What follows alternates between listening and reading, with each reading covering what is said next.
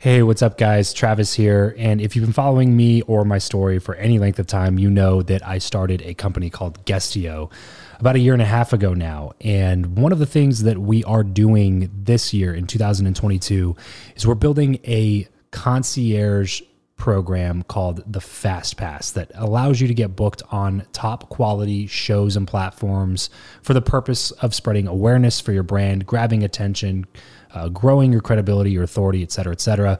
And so if you are listening to this right now and you are a 7-figure plus entrepreneur and you have a budget to bring in traffic, attention, credibility, authority to your brand, then this might be a really great program for you. Just head over to travischappell.com/10K. Why 10K? Because we guarantee in this program that you're going to be able to speak in front of 10,000 people within 90 days. Okay, 10,000 people within 90 days. Imagine getting on a stage in front of 10,000 people to share your message, your story. Well, that's exactly what we are doing inside of this program through virtual stages like podcasts or virtual events or YouTube channels or blogs. You name it, we are working with it, and we are trying to get you booked on those platforms. So travischappell.com/10X. There's a quick application there, and then right at the end of that application, it'll prompt you to set up a phone call where you'll jump on a call with me, and we'll talk through whether or not you're a great fit for this program. Please act fast on this. Do not wait, because we are only taking on 1 or 2 clients a week due to constraints with our team and the limited supply of high quality shows and platforms that are out there in the market. So if that's you and you're really wanting to explode your brand in 2022, head over to travischappell.com/10K, fill out the application, schedule a quick phone call, and you and I will chat really soon about whether or not this would be a great fit for you. Thanks, guys. Talk to you soon. Welcome back to the show. I believe that who you know is more important than what you know. If you agree, then keep listening for tips on how to cultivate meaningful connections the right way. If you disagree, then tune in anyway to let me prove you wrong with my journey. My name is Travis Chappell, and this is the Build Your Network podcast. Hey there, what's going on, everybody? So today is another episode of the Build Your Network podcast, and yes, we're releasing on a Saturday because, like I said, on Tuesday and on Thursday, we are trying out a couple of different things this week and just kind of experimenting. So make sure that you let me know how you guys like this, if you liked it at all. Just shoot me an email over to travis@travischappell.com, or just go ahead and screenshot this episode, upload it to your Instagram story, and tag me at Travis Chappell, and go ahead and tag some of the other awesome guests that we have on the show today. So on Thursday, we released an episode called Badass Women in Business Part 1. So today is going to be part number 2, and we're featuring another amazing lineup of some of the amazing women that we've had here on the show. So first of all is going to be Alicia Oxy. She is an actress. She's been on HBO's Ballers with The Rock, and she's been on several other shows and movies and different things like that, and she's just an amazing human being. So she's going to be talking about how to put yourself in an environment that will elevate you. And then we have Heather Mann, who is a multi-million pound real estate investor and Forex investor and educator out in England, and her episode on the show did amazing, and she's going to be talking about how to get good returns on your investments.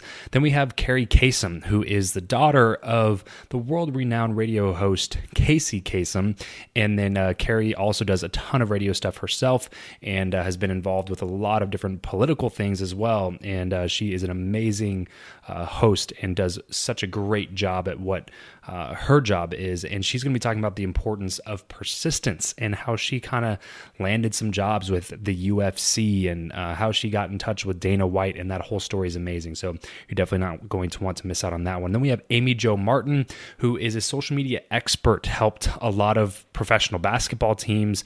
One of the first pictures that caught my eye ever with her was a picture of her and Shaquille O'Neal, because Shaq was a childhood hero of mine, and I thought it was so cool that she was actually able to work with him with his social presence and everything when the Phoenix Suns were first getting started with all this stuff back in the day. And also following her on Instagram. She has an amazing story going on right now with her son that was born prematurely, and which really hits home for me since I just had my son Cameron just a few months ago as well. And then we are featuring Elena Cardone, who is the queen of the Cardone Empire, and she recently has been putting out her own book on building your empire, and so she's going to be talking a lot about that. And then we have Dorie Clark, who is a best-selling author. She's written several best-selling books, and she's going to be talking about how to become a true entrepreneur. So there's so much value jam-packed in this episode, and I'm super curious to hear some feedback on this, guys, because this is the first time that we have ever tried these really long-form episodes. So please shoot me some feedback. Let me know what you think about it, and let me know if you like it. And then I can't wait to share some of this content with you. But first, really quickly, if you haven't already, you guys know that this show is 100% for free. So the only thing that I ask in return is if you guys could head over to Apple Podcasts or iTunes and leave a rating and review and subscribe to the show. That is all I ask. Just helps me with some feedback on the show, yes, but it also helps me with Apple's algorithm. So please, please, please head over to iTunes and give us a rating and review, and I will be eternally grateful for your support.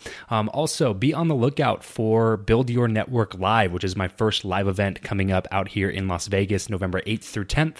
You can find more info on that over at buildyournetworklive.com. And now, without any further ado, here is Badass Women in Business, part number 2, featuring all of the amazing women that I just said: Alicia Oxy, Heather Mann, Carrie Kasem, Amy Jo Martin, Elena Cardone, and Dorie Clark.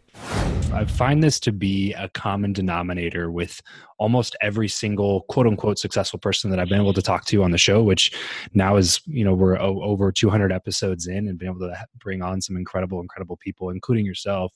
And I find that struggle is typically a common denominator with all of these people, meaning that there was some point in their life where something big happened and that was somewhat out of their control or completely out of their control, or maybe even within their control, but it was a trying time. There was something that pushed them to become somebody different. Do you find that is almost necessary, that it's almost necessary to go through struggle to become that person? Or do you think that it can be done without really going through some of those trying times? I don't know. I would like to think that in humanity that you could be born with a spirit that just knows how to self-soothe and contain the emotional experiences that you're getting ready to have as a human being. I think to have those experiences, it teaches you a relentless, tenacious ability about surviving and wanting to survive and to wanting to still show up and have this human experience. Because as much like, joy or sorrow that there is in the world, there's like the exact match of sorrow or joy is what I'm trying to say. As much sorrow as there's an exact match of joy to that. So I think that year I didn't die. All the things that I thought who I was, I did have small deaths that whole entire year. My ego died. My identity with mortality died. My identity of faith was risen, not to make it a faith-based thing, but I think because of that, I am able to test the limits of what I am humanly capable to experience and do. And because of that, it has allowed me to be brave in my art and be courageous with my life.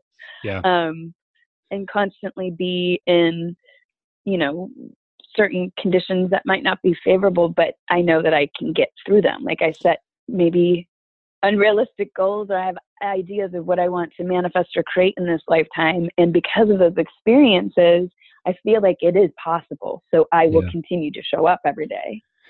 Have you always been like really artistic? And if so, did you find it difficult to kind of nurture that desire growing up in a place like Kentucky? It seems counterintuitive.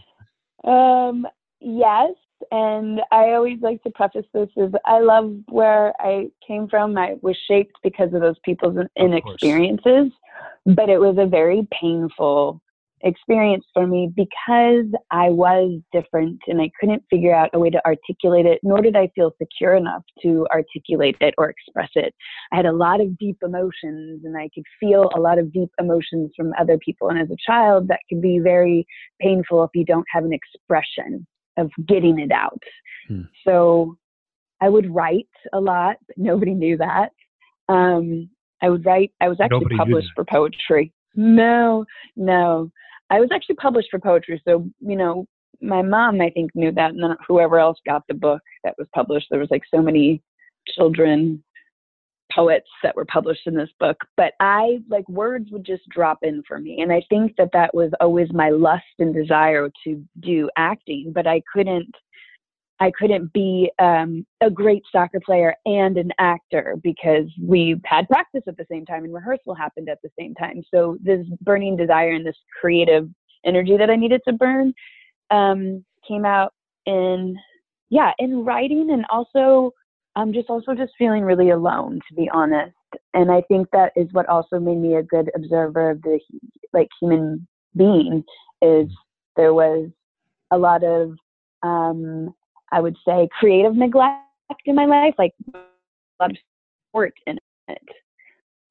Whether that's because I didn't reach out to have it, or I didn't feel like it was a comfortable environment for me to be as creative as I could be. So I'm very grateful for the experience of soccer ending and opening up that space. And also for me to be at that age where I could leave a place that didn't allow my creativity to be fulfilled, whether that's because of how I felt there or because of how other people treated me. It's the same experience or reality. But I am really happy to be in a place that it supports creativity in a way that has allowed me to feel comfortable exploring every idea.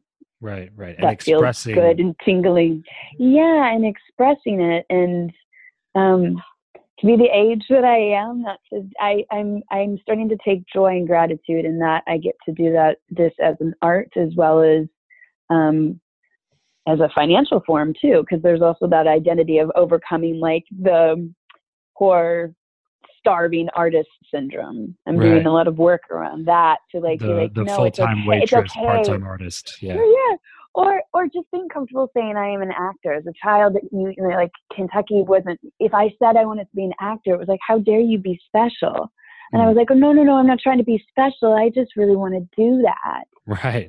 But for some reason, that's regarded in certain places as thinking that you're better than, or that you're special because you want to do this one thing that other people think is special. That's just my expression. Right. As well as writing now, as well as interviewing people, as well. I just like people, and I've gotten to create a lot of different platforms in which I get to enjoy people, whether I'm playing them or talking to them or writing them. Yeah, and that's how I found you.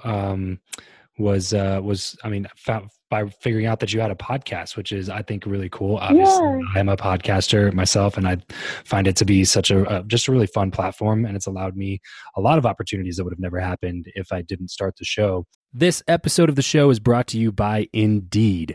We are driven by the search for better, but when it comes to hiring, the best way to search for a candidate is not to search at all. It's to match with Indeed. If you need to hire, you need this platform, guys. I'm telling you, Indeed is your matching and hiring platform with over 350 million global monthly visitors, according to Indeed data, and a matching engine that helps you find quality candidates fast. Ditch the busy work and use Indeed for scheduling, screening, and messaging candidates so you can connect with those people even faster. And it doesn't just help you hire faster. In fact, 93% of employers agree that Indeed delivers the highest quality matches compared to other job sites, according to a recent Indeed survey. And look, guys, one of the things that I wish I would have used Indeed for is this matching service. You can search all day long, but to actually be presented with quality candidates, like hiring a recruiter for you that's presenting people that has actually done the work to vet them and bring quality people in front of you. That work by itself is the fact that it's done by a software instead of like a team of high quality recruiters is pretty insane. So they leverage over 140 million qualifications and preferences every single day, which is why Indeed's matching engine is the best one that you can use. It's constantly learning from your own preferences. So the more you use it, the better it gets at doing the job for you. Join more than 3.5 million businesses worldwide that use Indeed to hire talent fast. And listeners of this show will get a $75 sponsored job credit to get your jobs more visibility over at Indeed.com/Travis. Just go to Indeed.com/Travis right now and support this show by saying you heard about Indeed here on the podcast. Indeed.com/Travis. Terms and conditions apply. If you need to hire, you need Indeed. Can I ask you, I mean, with all the stuff that you have going on, why podcasting? Why spend any of your time putting out a podcast? Well, once again, it wasn't intended to be a podcast. It was created as actually a book. It was going to be 101 Most Unforgettable Auditions, because I, experiencing as an actor and being a person, I thought it was really funny, like this whole vulnerable side of the industry that doesn't get exposed, and the funny things that happen in auditions, as well as it being like a motivating tool for other people. Like, people think that actors or people in this profession, in the entertainment industry, they put them on this pedestal, but the audition process shows you is that, like, we are so humbled by what we have to do every day, and like putting ourselves out there, that we fail a lot, and it looks really ridiculous how we fail. And I thought it'd be really funny to put in a book. So I started doing 101 Most Unforgettable Auditions. So I'd been doing interviews for 8 years and sitting down and talking to people, but I was reserving it for print. And then I had somebody looked at me and was like, why don't you do it as a podcast? And then I thought, oh, how wonderful. I could actually really use this platform, not only still show the audition hilarious side or humbling side or experience, but I can show the experience of the industry that is so not highlighted or talked about or given as a reference tool for people that are trying to come up.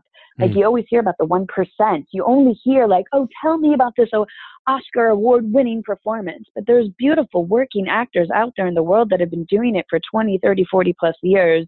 And they have experiences that they can share, and they have the way in which they did it, which nobody does it the same. An example to bear witness for people that are trying to be in any creative field, I think, really. I think it's interesting to find people's journeys to where they got to where they are. I'm fascinated by it. And I wish that was a tool that I had when I started, because I made so many mistakes by not knowing. And if there was this type of mentorship program out there, I look at it as a mentorship program. I conduct these interviews. I collect intel from other artists, whether it's actors, directors, writers, showrunners, animators, any element of the storytelling business. I get to figure out why they create the stories they do and how they do. And I love that. So then I get to digest information that will make me a better artist or make me stay in the game longer. Right. And then I get to turn around and share that with my community. So I love that. I love every element of it. And I have to say that doing these interviews for the last 8 years has saved my career. There's been so many times I wanted to quit. I couldn't anymore. I couldn't take any more bad news, or couldn't be told I was not pretty enough, too fat, too thin, too whatever, too not enough of something. So to sit down with somebody else and hear how they paved a way for themselves, I adore that in people. And I actually have listened to your show, and can I just say you are an amazing interviewer. You're so engaged in the conversations. You ask fantastic questions. Is that a skill set that kind of comes naturally to you, or have you done like a lot of work to really perfect that specifically? I mean, I had no idea I had it. When people say that to me, I say, oh, really? Like I'm genuinely touched that you think that. I just, no, I've never taken any training for it. I just really love people. And I have allowed myself to have a freedom in this conversation to just garner information from them, whether it be something to lighten my day or lighten the load. So anything that they're willing to share of themselves with me, I would go in with an intention of what I'd like to hear about, like 1 or 2 things. And then I let the conversation go where it may. And that's where I get some mind-blowing conversations from creatives. Like Makad Brooks, like I just had an episode with him. He's on Supergirl. Like he's been acting for a long time. I loved him in a show called My Generation that nobody saw. It got canceled after 5 episodes. And he was so brilliant. And the show was so brilliant. And we started talking, and we didn't even talk about an audition story because we talked about he almost died twice. And we went to this spiritual place. Like, that's amazing. That's a nice day's work to sit and connect with a human being that way. Yeah, that's really the biggest thing that I can kind of pull from that and share with people is that it seems like you have a very natural curiosity and genuine desire to really just get to know people and have interesting conversations, which provides some absolutely fantastic content. If you're listening to this right now, I highly recommend going and checking out Alicia's show, That One Audition. Find some of your favorite actors, actresses all on that show. And Alicia provides a fantastic interview. Alicia, I kind of want to shift gears here and talk a little bit about relationship building, networking, and stuff with the remaining time that we have, because this is the Build Your Network podcast where we talk a lot about it on this show. And I am not in Hollywood. No surprise there. I'm not an actor. I'm not any of those things. But I just assume, I've always assumed, I just have to believe that relationship building and networking is a huge part of making it in that industry. Can you talk into that for a second? Yeah, I think it really is a very simple equation that I'm just starting to realize, because seeds that I plant, I can see the seeds that I planted when I first got here. So I've been in Los Angeles for 15 years, and there were certain seeds that I nourished and certain seeds that I didn't, as far as networking. And at that time, it was not a conscious effort to say, oh, I'm going to water these seeds or these seeds. But what I realized is the networking and friendships and foundations that I had built in 15 years that are paying off now are people that I was genuinely interested in. We were like-minded, and I was elevated to be a better human because of what they were doing in the world, whether they're a lawyer, an actor, or whatever job profession they're in. So I always go back to connecting, I think, to people, but I always go back to wanting to be around people that, as cheesy as it sounds, are genuinely better than me.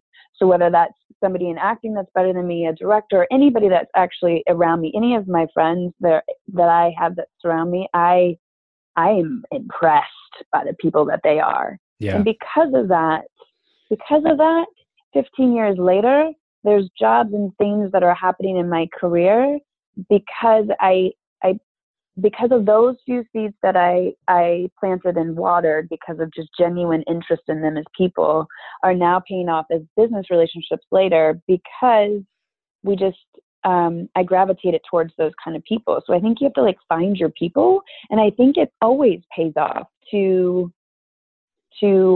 surround yourself with people that are actually just excel at things better than you do. Right. Totally.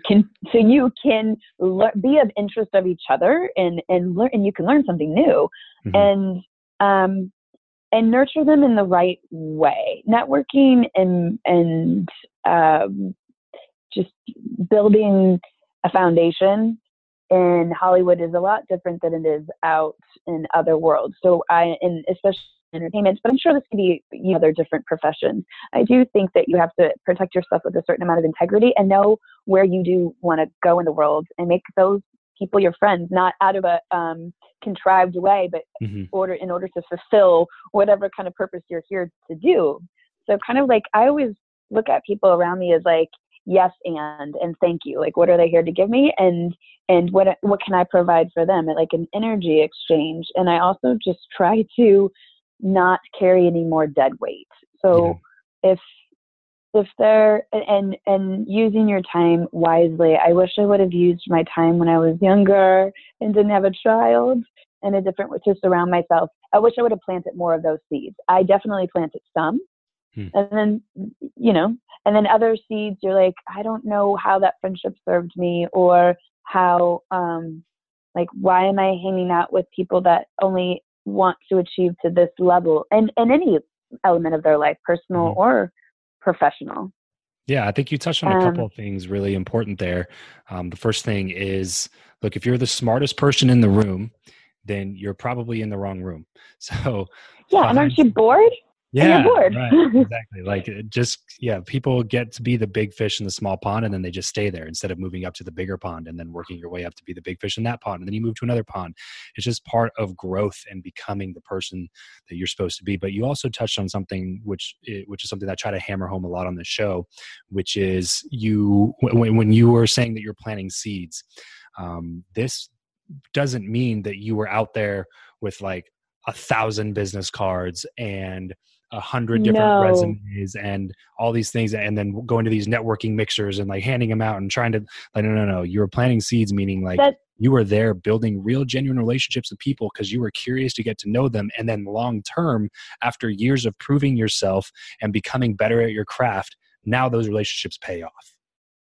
Yes. And I do think when you are the person that's shoving out 1,000 business cards, because look, that's a strategy too. That's a strategy as a human being, but it's not a strategy that anybody really wants to be associated with. So I think that there's a strategy of like investing that same 1,000 card business card mentality and putting that energy into yourself to being and feeling like that person. And then therefore just attracting really investing in like the relationship itself, because people also smell relationships that are just for the sake of networking, like the 1,000 card.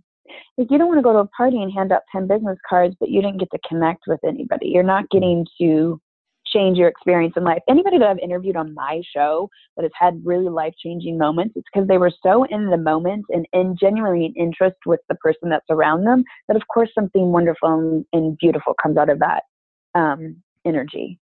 Because it was like, it's never gonna last, right? Like you be that person, like you said, that is a strategy. But if nobody wants to work with you, do business with you, or be associated with you, then it's only going to work for a certain period of time before everybody's like, oh my gosh, again, stop it. Again. Well, and it's just a lot of energy, and then you're creating more energy around this, and it's almost an anxiety created energy instead of like, like find your interest, find what gets you excited in life, and then go and find people that are doing that. And my grandma, she has this horrible saying, and I'm going to butcher it. Let's just go back. I don't remember. Let's not even say my grandma said this. So it's something about like, investing time and attention. Like if you like the color, if you like apples, if you put yourself around apples, you're going to end up being with an apple. If you like apples, but you're putting yourself in a category with pears, you're always like, nothing's ever going to click or make sense. So like put yourself in an environment around people that you want to have an elevated experience with professionally and personally as a person and grow. Back to the very beginning, I guess something they haven't heard is the fact that I actually grew up in Kenya, and I then moved when I was 9 years old. My parents had a family-run business, which I learned all my endeavors from my parents and their mistakes. So bless them, they were trying their best, and they failed in their business, and then they came to England, to where my uncle was living, and we started from fresh, like complete start, absolute basic level.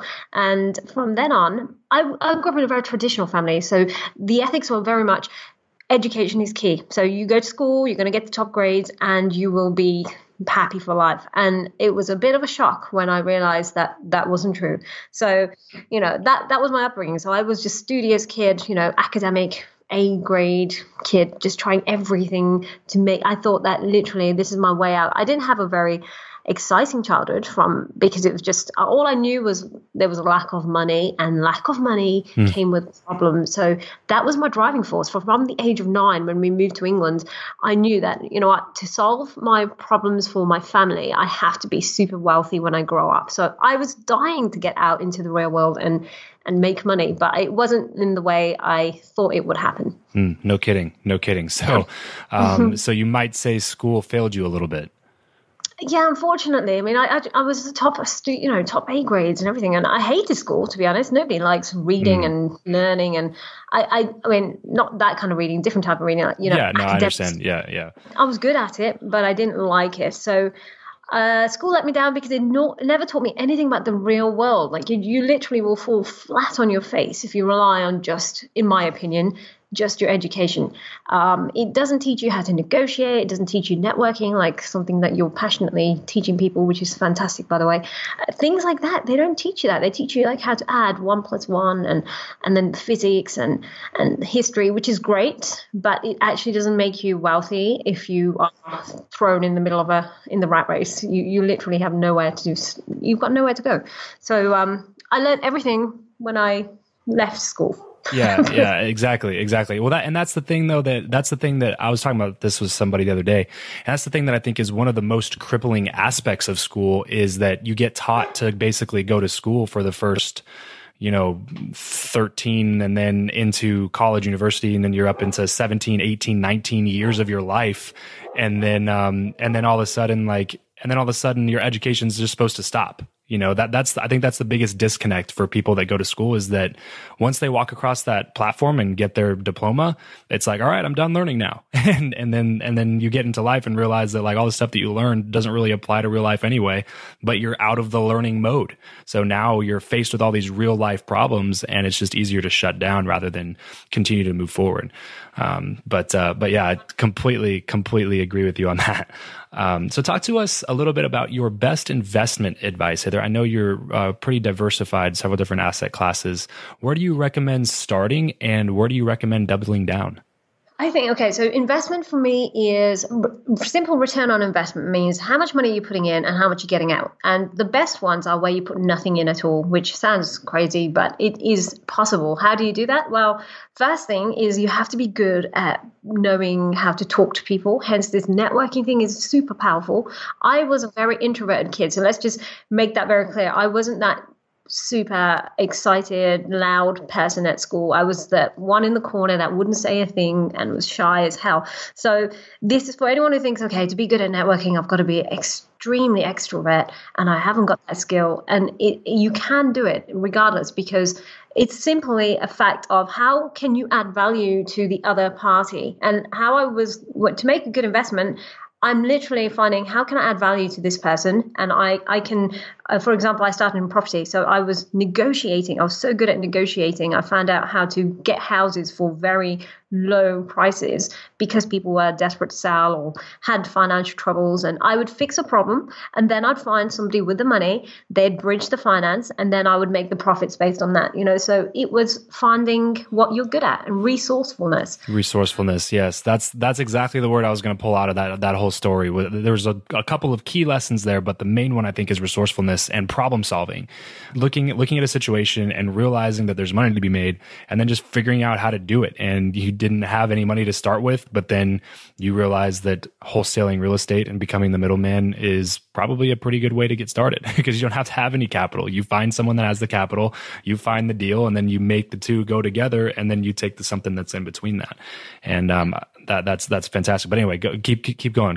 Sorry to interrupt. So no, you're absolutely right. So so that's property. But if you had to do it with in the financial world, so how I did that, if I had no money, I came from property background before I went into financial, so I had a bit of money. But if I had nothing, what I would do again, use the same skills. I'm good at negotiating, communicating, closing a deal. So I would find someone who can make somebody else's money grow really well. So rich people want to get richer. That's the simple truth about being wealthy. They know what makes money and they're happy to talk to people that will make them wealthy. So if you are going to start from nothing, then find the people who can add value to the rich person. I became a shareholder of a fund by doing this. I made lots of friends through networking, high net worth individuals, and then I introduced them to the trader in the city that I actually learned everything from, and he traded their money. That entry level money was £250,000. So soon it built up to multi-million pound funds. I already, so this is if you had no money of your own. I already put some money in, but let's pretend I had nothing in. I would still do the same thing. I would introduce the rich people to the trader. The trader would say, okay, thank you very much. Because you've introduced so many millions, I'm going to give you X amount. I negotiated the deal beforehand. I said, if I bring 10 mil to the table, I want 30% of the fund. And I'll be honest, it still happens today. So anyone can do it. And you're then making passive income from the trader doing all the hard work. You're the middle person and you're making money because you've added value to the high net worth. They're happy. The trader's happy. He's got more money, commissions. I'm happy because I agree that I will get a portion of what the trader makes. So everyone wins. Yeah. And I love that I love it in that situation that you can earn while you learn. And I think that's another shortcoming of school that I didn't bring you on so that we could bash school, but I do think that's a shortcoming of school is that you're paying to learn the whole time. You don't make money to learn, you pay to learn. And what you were doing there was literally making money and learning from one of the best traders in London at the same time. So learning a skill set that would benefit you in the future to be able to do your own trading and make your own money, but at the same time earning money because you were the one that brokered the deal to begin with.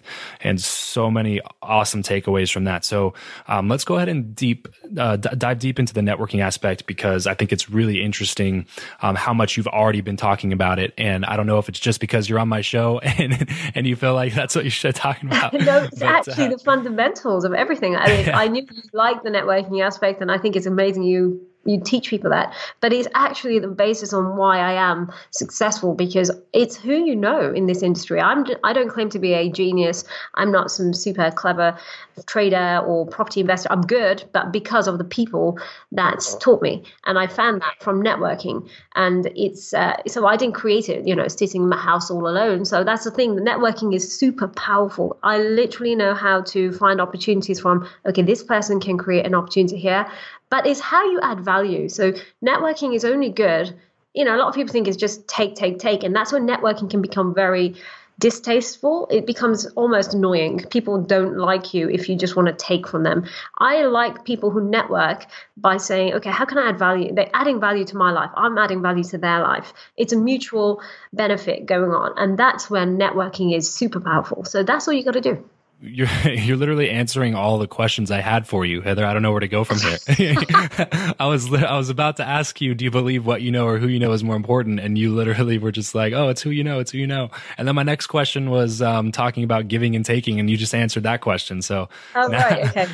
Well, we're on the right wavelength. That's good. Yeah, exactly. And just to piggyback on what you were saying, that is I think number one disconnect in networking, quote unquote networking. And I think that it causes a lot of people to be really timid about it, because some people, I feel like there's two extremes, right? There's the networker that you're talking about that's always trying to take. And he's always got 1,000 new business cards hot off the press in his back pocket to throw in your face and ask for this and ask for that. And then he moves on to the next person without even hearing your name or where you're from or anything like that.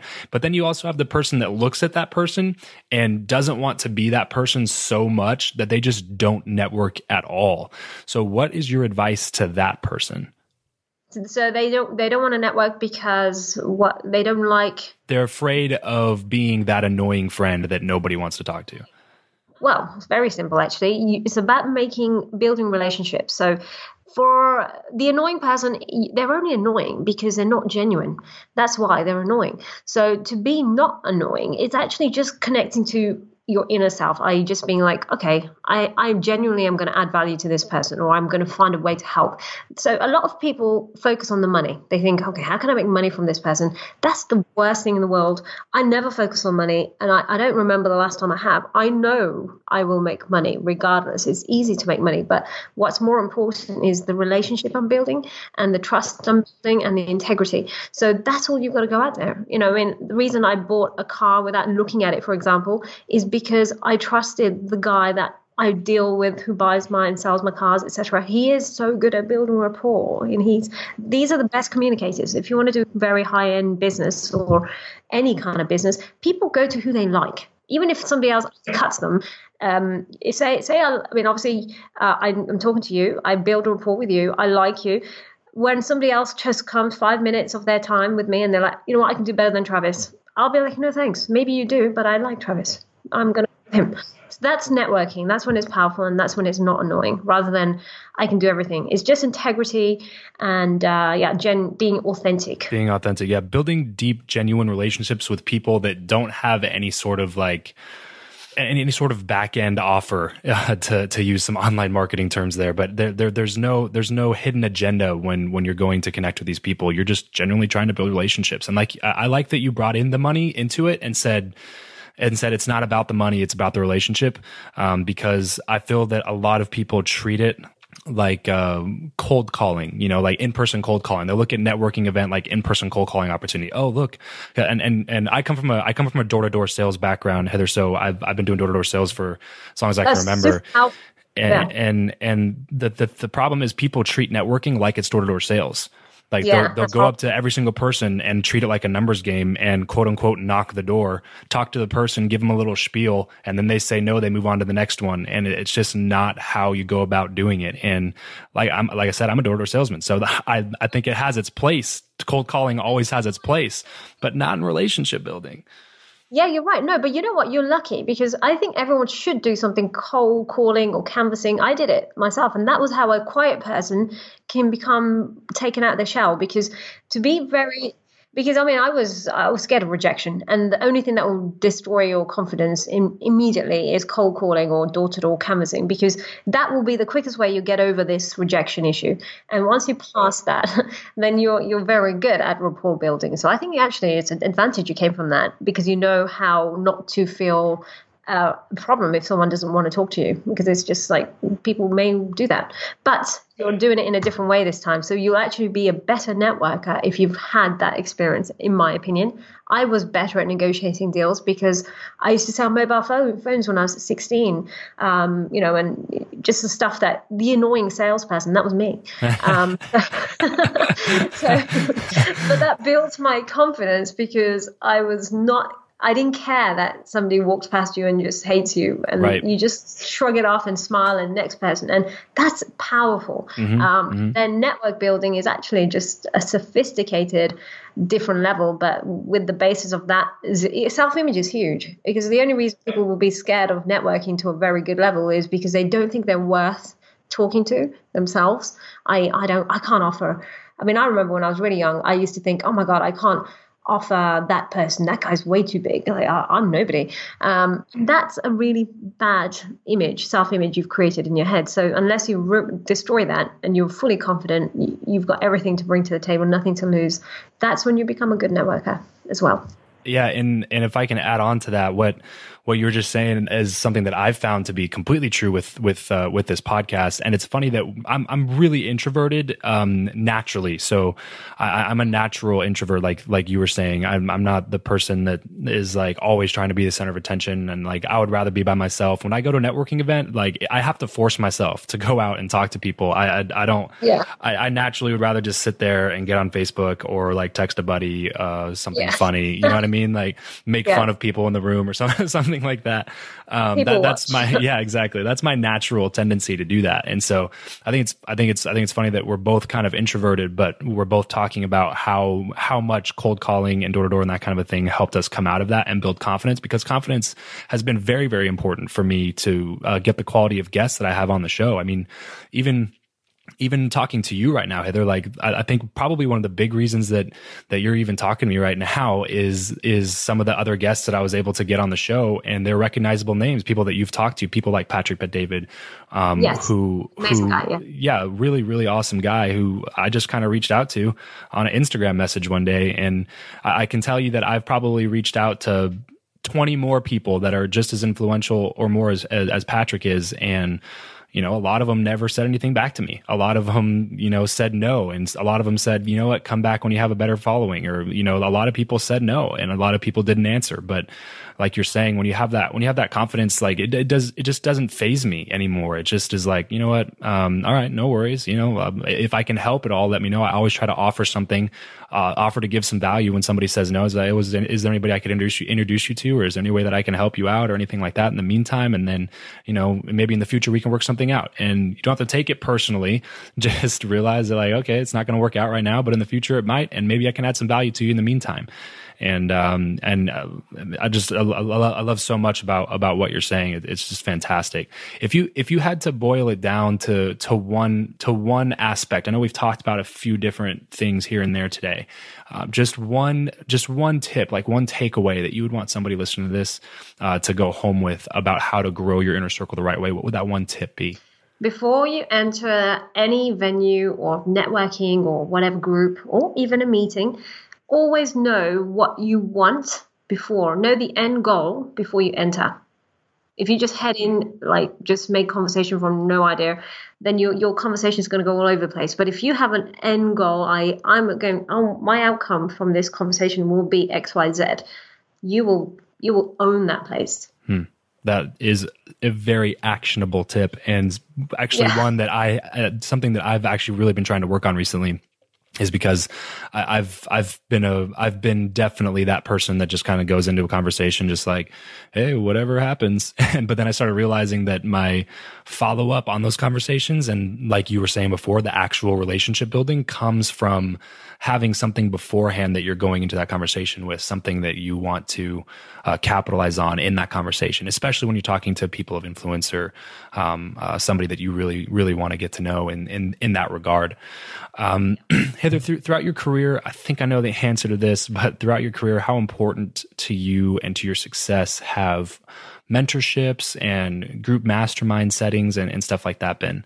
Oh, wow. Yes, you do know the answer to that, because I'm going to say it's huge. And mentors are incredibly powerful people. I surround myself with mentors all the time. Even now, I upgrade them constantly, because depending on your personality type and depending on how successful and how quickly you learn things and achieve things, you're going to have to keep stepping up the mentorship. I've had so many coaches I work with, and eventually they've plateaued in what they can offer me. And then I go and step my game up. But that's great, because it's constantly raising the bar. And I wouldn't be where I am without it, because we all have a subconscious ceiling above our heads, and you can very easily get comfortable.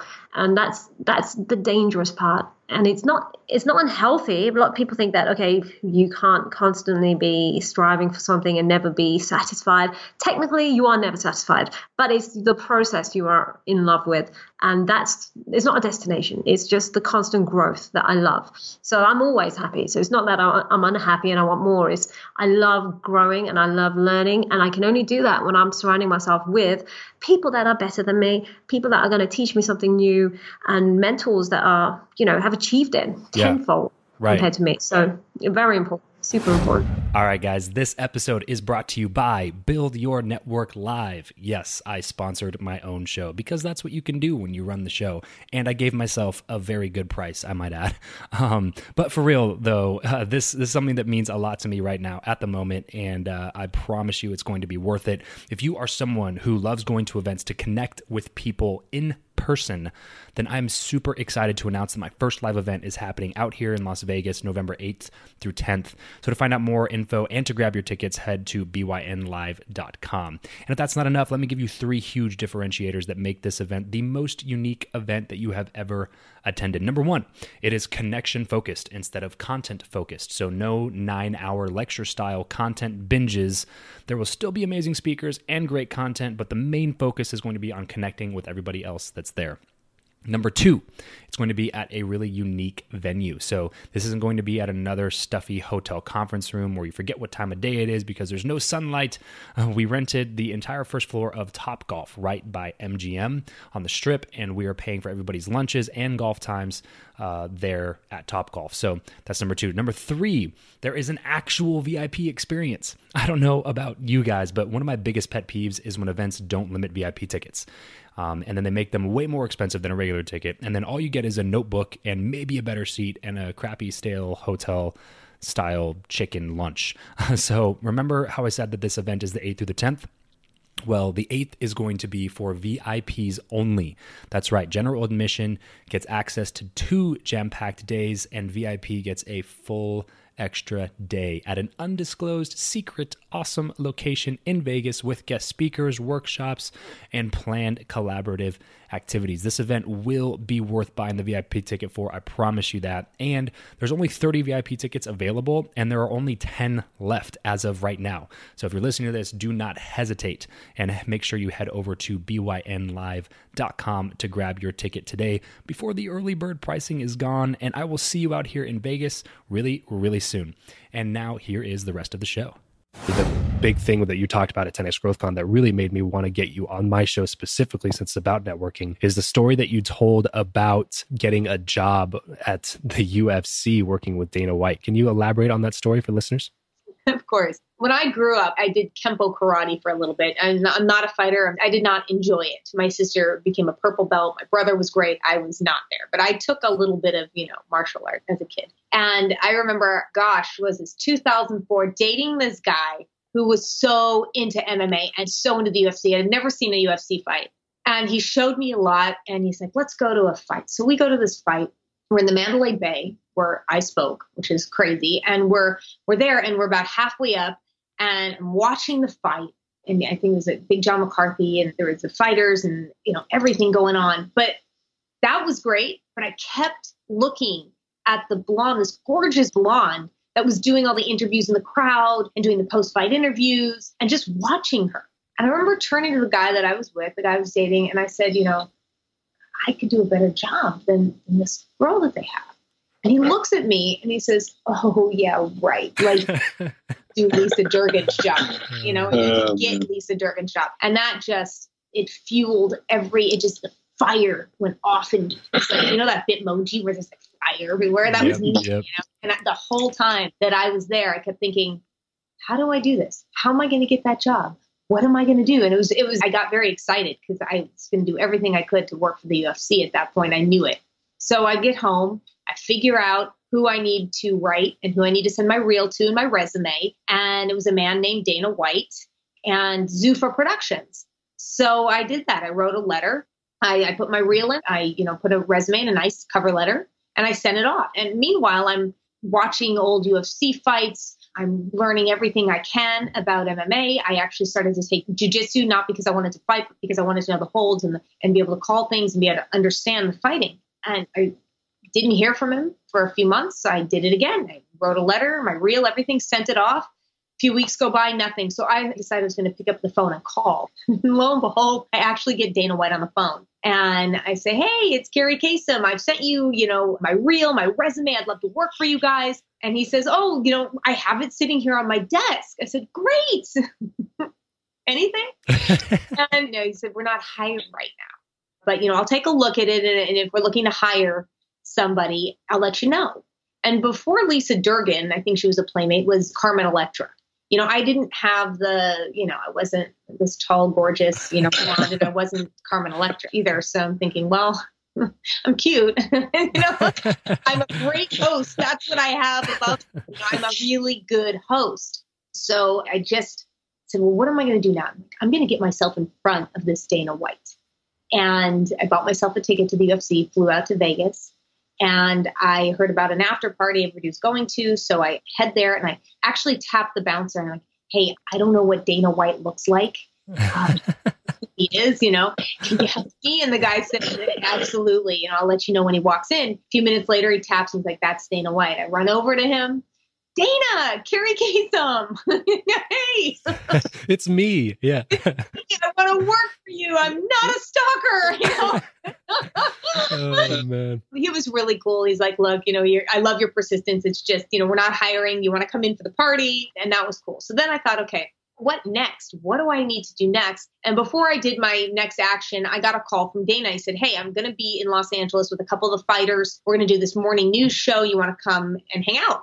Okay. Is there anything you need? Can I bring you anything? Whatever you need. He's like, no, just come out and meet us. So I did. I met them at this morning show and I walk in and the two biggest fighters in the world at that time are there. And especially the world of MMA, which was Chuck Liddell and Randy Couture. It's like, wow. And at this point, I knew enough about MMA to really hold a conversation. Mm-hmm. And I held my own with these guys and with Dana. And I'm like, I'm in. This is awesome. And they invite me to dinner that night with, it was Chuck and Randy and Dana and Joe Silva and Joe Rogan and a couple of the PR guys. And we have this great dinner and nothing. I don't hear anything. And so I'm like, what am I going to do? Well, I met Joe Silva, who's like Dana White's right-hand man. I'm going to give him a call. And I love this guy. He's the nicest man. And we end up talking for a while. And for some reason, he mentions that Dana White is addicted to black chapstick. Black chapstick. I'm really going, what's black chapstick? I've never heard of it. Original, like black chapstick. The wrapper is black. I'm like, oh. And for some reason, this creative light bulb goes off. And I said, okay, I have got to send Dana White black chapstick. And not only did I send him some, I sent him a year's supply, maybe more. I mean, it was a huge box. And each container had 100 in them. And I sent him this massive box of black chapstick, wrapped it up real nice, wrote another letter, shipped it off. And a few days later, he calls me back and he said, I've never had anybody be so persistent, so creative and innovative. And he said, how would you like to host a DVD called Ultimate Knockout? So I wasn't going to use a host on it, but I'll give you a shot. we can see what you can do. And I said, great, I'll do it. I'm there when, and I do it. It actually ended up on Spike TV. And I did a few other ultimate knockouts for them. But a few months after that, he calls me up. He said, how would you like to host your first UFC fight? I did it. Within less than a year, I had Lisa Durgan's job. So F you, X. He actually called me and asked for tickets and wanted to meet the fighters. No kidding. Yeah, I bet. Man, I just love so much about that story, Carrie. And that's why I wanted you to share that on the show, because I think, like I was telling you a little bit before we hit the record button, I think persistence is so underrated nowadays. And I think that too many people give up so quickly on it's so funny because you'll sit down with them and they'll be like, oh, this is my dream. This is what I want to happen. Like, this is what I would do anything for. And then somebody says no, and it's like, well, I tried. And then it's like, whoa, I thought that this was like your thing. Like, I thought that you wanted this. Like, do you actually want this? What's the deal here? Why do you think that so many people give up so quickly? I always had a dad that told me I could do anything. And I had a dad who was persistent and who went against the norm and who fought for things, like I said, that weren't popular at the time, that protested that. So I learned a lot from him. And somebody tells you no, it's just one wall you got to go. When you're training for whatever it may be, some intense, like Tough Mudder or the military, whatever, there's a wall there, right? That's telling you no. If you just stop there and turn around, and you're not going to win the race, you're not going to get in the military, you're not going to, you know what I mean? You got to get over that first hurdle. That's your first no, right? So then you're going to have other hurdles that are going to look different, that are going to act different, that are going to be different. You just have to find a creative way to get around it, under it, above it, whatever. Just get through it. That's a no to me. It's a fun, mental course that you just got to get through. It's a puzzle, yeah. Yeah, it is. It's a puzzle, and you got to figure it out. It's a game. It's a life game. You're going to hear no's. You're going to hear you can't. You're going to hear you don't look right. You're going to hear, so what? I don't consider that. Those are considerations of other people. That's not where I'm going. That's how I look at it now. When you were first talking with Dana White and you got multiple no's from him, this is something that I've been talking to people about recently, Carrie, because I come from a door-to-door sales background. So I talk to a lot of people. I hear no a lot. I hear a lot of, F off and all that kind of stuff. And more recently, though, by doing the podcast, I'm hearing no's from people that I actually respect. Right. So like knocking a door, like Joe Schmo tells me to F off. Like, I don't really care because who's that guy? Right. But then I go up to somebody that I really respect and I'm like, hey, will you be on my show? And they're like, no, I don't have time. And it's like, ugh, that's like, it takes more of a toll, I guess you could say. Sure. So when you're talking to someone like Dana White and someone who you really respect and that you want to work with and you want him to respect you, how much different is hearing a no from somebody like that versus like a regular, quote unquote, regular person? And then how did you handle that going forward? Oh, it's just made it more fun and more challenging. I don't think of it as like, somebody's a normal person, somebody's a big person, it's like, now you have to just get more creative, Travis. You know what I mean? You've got to write a letter about why you respect them, why they should be on your show, what you guys can do for each other, whatever it takes. You just keep going after them. Be persistent. Keep going after them. They'll get on your show. Find somebody that that knows them. Hey, I want this guy on my show. What do we do? What can I do? How can you help me? Yeah. There's so many avenues, and maybe it's just a little bit more time. Maybe you need to, whatever it may be, like show them all the people that have been on. I want you on. You're going to help people. And I know you want to help people, right? Oh, definitely. Definitely. So, but that's a pitch you can give to people who are saying, no, you're too busy. Are you too busy to help people? Are you too busy to help my listeners that really need to hear your voice? There's so many ways that you can go about things to get people to go, oh, okay. Yeah, that makes sense now. You have to make it make sense for them.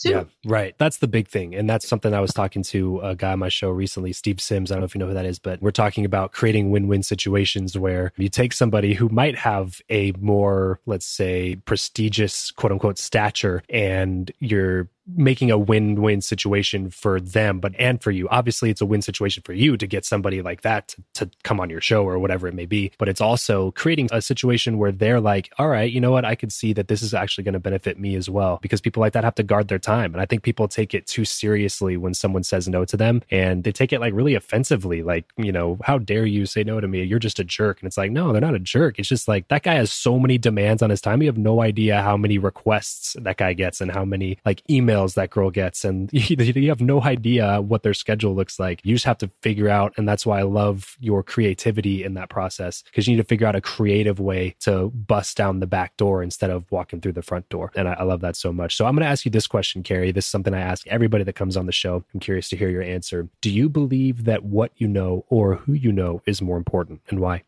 I mean, what you know is very important. It's how you've gone through life. It's the information that you've collected. It's who you are, and a part of who you are. I mean, you don't have to know a ton and be a great person. You can be kind, you can be loving, you can help and not know a whole lot. There are people like that in this world that just have this kindness going for them. But also what you know, you can share with others and help so many. Who you know can help you along that journey and help get your message out in a much broader fashion. But it's what you know, I think, that is the most important. Absolutely. Who you know, great. You can know a bunch of people. You can know great people. You can know bad people. You can know famous people. You can know rich or poor people. But it's who you are and who you're affecting at that moment, I think. So can you tell us a story specifically, Carrie, about a time in your life when a connection to somebody led to something else that led to something else that led to something else that led to something else that led to something really great for you? Oh, gosh, I think that's most of my career. It's like who I've called, and then I remember you called me and I'm going to, so yeah, I mean, there are connections, and I think there's no way, no man is an island. There's no way that unless you're isolated, like my dad was, there's no way you're not going to be able to meet people and to know people. So yeah, connections are a big part of it. But if you're not there, if you're not somebody who can actually do the job, knows what they're doing, it doesn't matter how many people you know. Right. Right. Especially when it comes to work and jobs. But I'll have to say that having the last name Kasem in radio was the biggest connection for me. Didn't get me a job, but got me in the door. Now you have, and for your younger listeners, my dad was the most listened to voice in the world for a while. He was the most recognized voice in the entire world for many years. So when you have this name like Kasem, it will get you in the door. But now you better be good. You better be twice as good, and you better work twice as hard, because they'll let you in and say, okay, let's see what you got. But no program director, no general manager of a radio station, let alone a syndicated program all over the country, all over the world, is going to give you that shot if you're not good. They're not going to take down their own career just to put up somebody with a famous last name. But the connection that with my father and to radio definitely got me in the door. Definitely. Yeah. So the who brought the opportunity, and the what allowed you to capitalize on that opportunity? Sure. I would say so. Speaking in networking terms and speaking for work, you have to have both. You've got to know and you've got to have connections. You have to. I guess me looking at it from more philosophical and more of a point of view in life is like, well, it's not who you know. But yes, in work and with getting places, you do. You got to make great connections. You have to. Pulling all of this back, I know we've talked about a couple of different ways so far already, but if you had to boil it down to just one tip, like if somebody was just tuning into this episode and they're about to tune out in another minute, and you had this 1 minute to give them one tip on how to become a better networker, how to build real, genuine relationships better, what would that one tip be? Well, I'll tell you what resonated when I spoke at the 10X Growth Con, and what everybody, my Lord, did I get so many people quoting me with this. The one thing I said that I've been living for about 18 years now is do the opposite of what fear tells you to do. So if you're afraid to make that call to somebody that you look up to or that you think might not take it or might deny you, don't. You're afraid to put yourself in front of somebody that could give you a job. Don't be afraid. Let it go. Who cares? The worst they can say is no. Find another way. So anything that you're a little fearful of, it's funny. I put this quote up on my Facebook, and somebody said, well, what if, fear tells me not to go near that grizzly bear? You always have that one person. And I just wrote back, one of my favorite films is Grizzly Man. Have you seen it? No. I lived with grizzly bears for 14 years because he had no fear. He eventually got eaten in the end, but in 14 years, he actually lived with the grizzly bears. There you go. Yeah. So moral of the story, don't had no fear grizzly bears. Yeah, until something that he did got him eaten. You always have that one person that's going to be like, well, what about this? Yeah. I'd say in general, I'm just a really curious person, and that's taken me into quite a few different paths and facets in my career and personally too. So from being an entrepreneur and enjoying that ride and also working in the corporate world, living in a lot of different places, just experiencing as much as I possibly can in this lifetime. Awesome. And it looks like you've been able to experience quite a bit. And now you have the podcast, Why Not Now? And I've personally listened to a few episodes. Fantastic content. If you're listening right now, whatever podcasting app you're listening on, just swipe up or swipe to the left or search somehow, find Why Not Now podcast with Amy Jo Martin and subscribe to that. So much great content that she's putting out over there. What's been a few of your key takeaways that you've learned from the people that you've had on your show recently, Amy Jo? Oh, great question. Thank you for asking. I feel really fortunate to be in this spot where I just get to learn and listen from really all walks of life, but people who are extremely passionate in what they do. And so a few takeaways.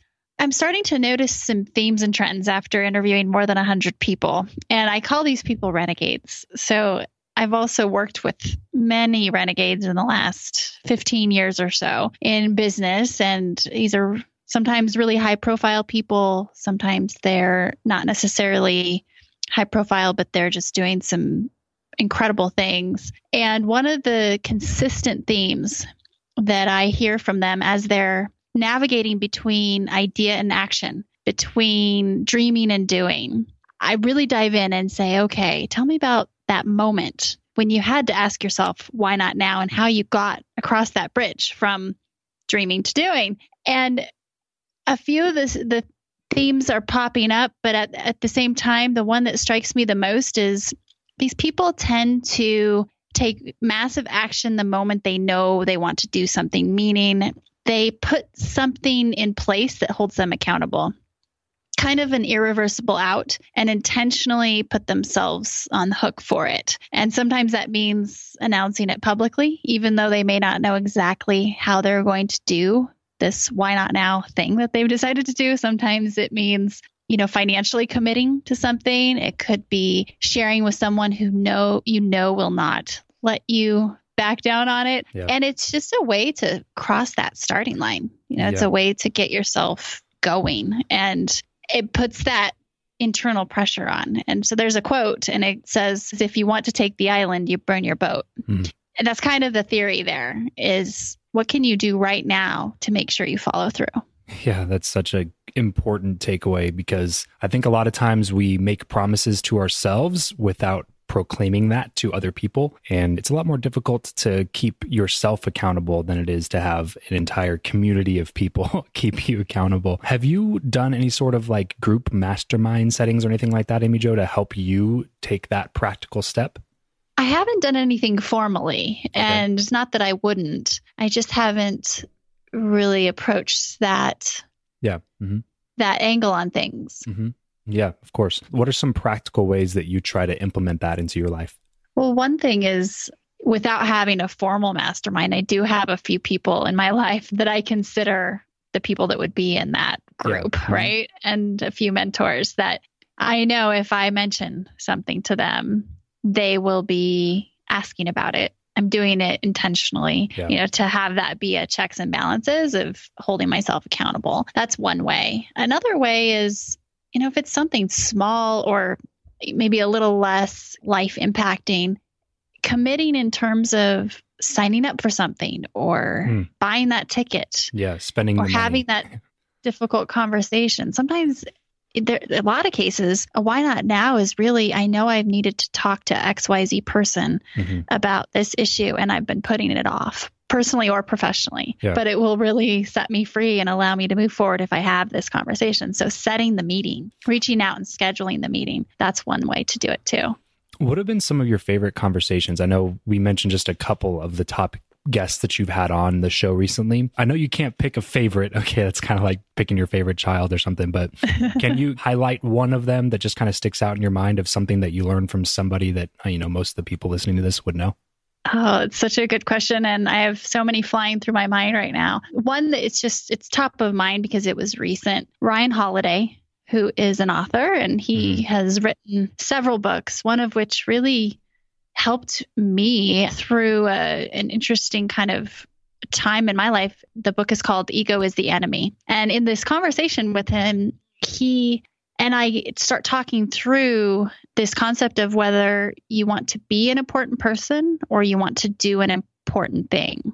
And that's a really interesting conversation to have with people, because especially as we look at social media and our relationship to credit and how we appear with our, I'm using air quotes here, personal brand, it's really timely. And so he had one specific statement that I find so helpful. And I said to him, how does one person start to audit whether or not they're in the to be or the to do camp? Mm-hmm. And if you're in the to be camp and you really want to move over to the to do camp, what can a person do? And he said, the first thing you can do is ask yourself, what's your relationship with credit, with getting credit for things? And he's 30 years old and he's lived the life of 4 or 5 people, I'm convinced, given the wisdom and what he's navigated through. So that's one of them. I mean, Tony Robbins was amazing for obvious reasons, but also the fact that he's just, his energy and his favorite word is now,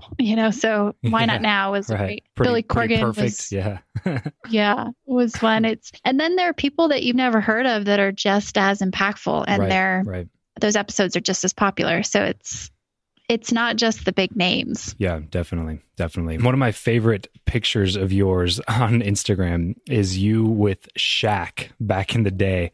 It's one of my favorites just because of how huge the guy is and just how the contrast between the two of you standing there. But also because Shaq is he was like my childhood hero. I played a lot of basketball growing up, and I had, Shaq bobbleheads, Shaq mural painted on my wall, like everything Shaq, jerseys from, basketballs, all that kind of stuff. What was one of the biggest things that you've learned from him?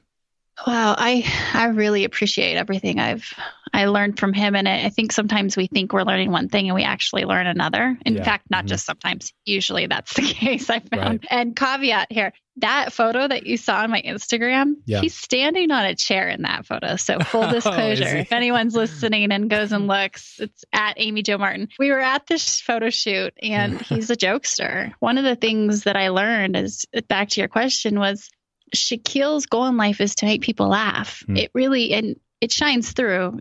He has zero ability to fake anything. And I think that's why we worked so well together in terms of his social media and really taking his brand to the next level, because he comes across exactly how he is. So he's as real as it gets. And it's cool to see his career continue to take different paths and angles after his athletic career. Yeah. In a time when most athletes start going down, he seems to continue to be building something, which is, I think, super, super cool, and makes me admire him more from now being an entrepreneurial business standpoint than it was in the basketball standpoint when I was younger. So super, super cool, and so much awesome stuff. And I'm sure we could talk about the takeaways on your show for hours, but if you're listening, we obviously don't have hours. So go check out Amy Jo's show, Why Not Now, on your favorite podcasting platform. So now, Amy Jo, I kind of want to move this conversation, since this is Build Your Network. We love to talk about networking and building relationships, which you obviously are master at doing this. So I'm really excited to get in this part of the conversation with you. And this is the question I always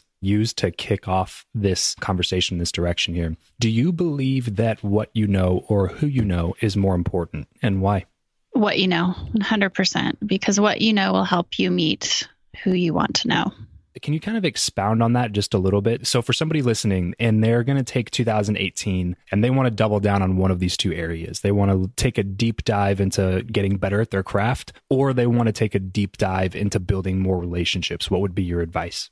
Getting better at their craft. And that will help them connect with more like-minded people. It will help them identify who they should connect with in order to, continue to grow. What you know will always trump who you know, in my opinion, because it helps you connect with the people that make sense for you to continue to grow. And that's definitely a... And what are some ways that people can work on the what? Like when you were starting out, was it just like reading a bunch of books? Was it taking courses? Was it mentorships? What exactly helps people, do you think, in the what you know part of their lives the best? Listening a ton, which if you're listening to the voices of authority out there and just making sure you understand kind of what the tone and trends are with what it is that you want to know, and not necessarily taking it as they are the end all, but just being aware of the current conversation. And then experiential. I mean, the quicker you can try to get in and learn by doing, I'm a big fan of that. Of course, reading, of course, listening to audiobooks, podcasts, whatever.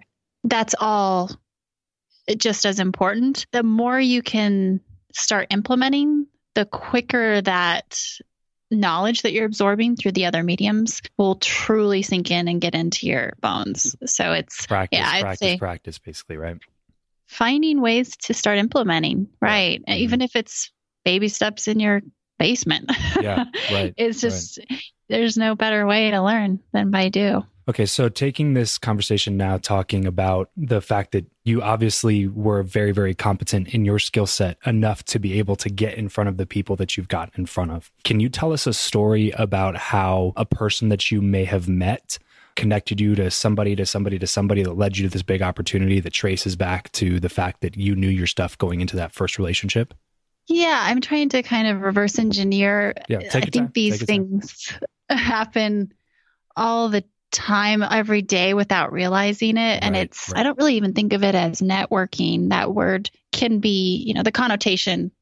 When I hear it, I think of, small talk, having cocktails somewhere with people that I don't know. And it kind of turns me off, right? Like, ugh. But if you think about it in terms of just being authentic and connecting with people for the reason of genuinely being interested in what they're doing and them vice versa interested in you. Yeah, what you just said, and I'll kind of say something here and give you a second to think about a good story, but what you just said is exactly what we try to do on this show. Take the word networking and strip away all of the negative things that you think about it and replace it with words like what you just said, like building relationships, making friendships, and doing basically just meeting people and being a normal person and not having this hidden agenda like 5-year 10-step plan to eventually monetize this relationship further down the road and stuff. It's just all about just caring, being genuine, meeting people, growing friendships, and building actual relationships. And you heard it just now from one of the best. I mean, she's interviewed the best of the best on her podcast. She's gotten in front of so many awesome people. And it's not because she's got 3,000 business cards in her back pocket and goes to networking events. It's because she's focused on creating real, genuine connection and real, genuine friendships and relationships with people. And that's what it's all about. It's not about the business cards and the cocktails and chatting about nothing and small talk and stuff like that. So fantastic insight there, Amy Jo. Oh, thank you. I have my story, but before I tell you the story, would you like to hear something really quickly that's highly relevant to that? Of course. Okay. I don't want to assume you do. So we just had the Super Bowl, right? Mm-hmm. And I was invited to a Super Bowl party in Minneapolis. And it's a big charity event with a lot of, I call them fancy people. I'm from Wyoming. So the fancy people is kind of what I call them, although they're just like everybody else, I've learned. And I was going to go with a friend and who I was advising for. And we didn't end up going intentionally. It was kind of a last minute decision. Part of the reason why we didn't go, she's not a great networker, but she's an amazing entrepreneur. And she's like, but you're such a good networker. You can help, the head of so-and-so is going to be there. And like Jamie Foxx was hosting it. Shaquille O'Neal was DJing it. And I said to her, actually, I'm not a good networker in that scenario. I'll end up talking to the same person for hours because I like to go deep in terms of conversation and I end up not meeting anyone else. So I am not, in terms of the traditional definition, I don't consider myself a great networker at all. So there's just a little caveat, by the way. Would you consider yourself to be an introvert? I think it's all about the scenario and environment. Energy and that definition kind of sounded like more introverted to me because that's exactly how I am. I'm pretty introvert, which is kind of ironic that I host a show about meeting people. And we tend to bucket ourselves, and I don't know if if everyone is just one or the other. I think there are times where I'm very much of an extrovert, and there are other times I recharge and get more energy by being alone on my own. Yeah. Usually. Okay. Yeah. So I'm the same exact way, because exactly what you said, that's how I would describe my networking, quote unquote, networking event experiences. Is just like, I'm talking to one person the first day, and then I'll just look for that person like the next 3 days, because like, I already built a friendship with that person. Like, I know who that is now, so I don't want to do this again. But well, super especially fun. In those types of situations, and especially having worked a bit in the entertainment field and been around that kind of Hollywood scene a bit, usually at those parties, people aren't focused and being present. They're looking over your shoulder to see who else is there, who they might want to go meet. So it's just kind of funny, it's just a show, but there's also fun to it if you're like into that or whatever. So my story. So anyway, okay. So there were story. Okay. Women dressed up with feathers in a pool at this party that I was supposed to go to. So you've got that going for you. That's your thing. Man. That's funny. Which is me, is art. So, okay, my story.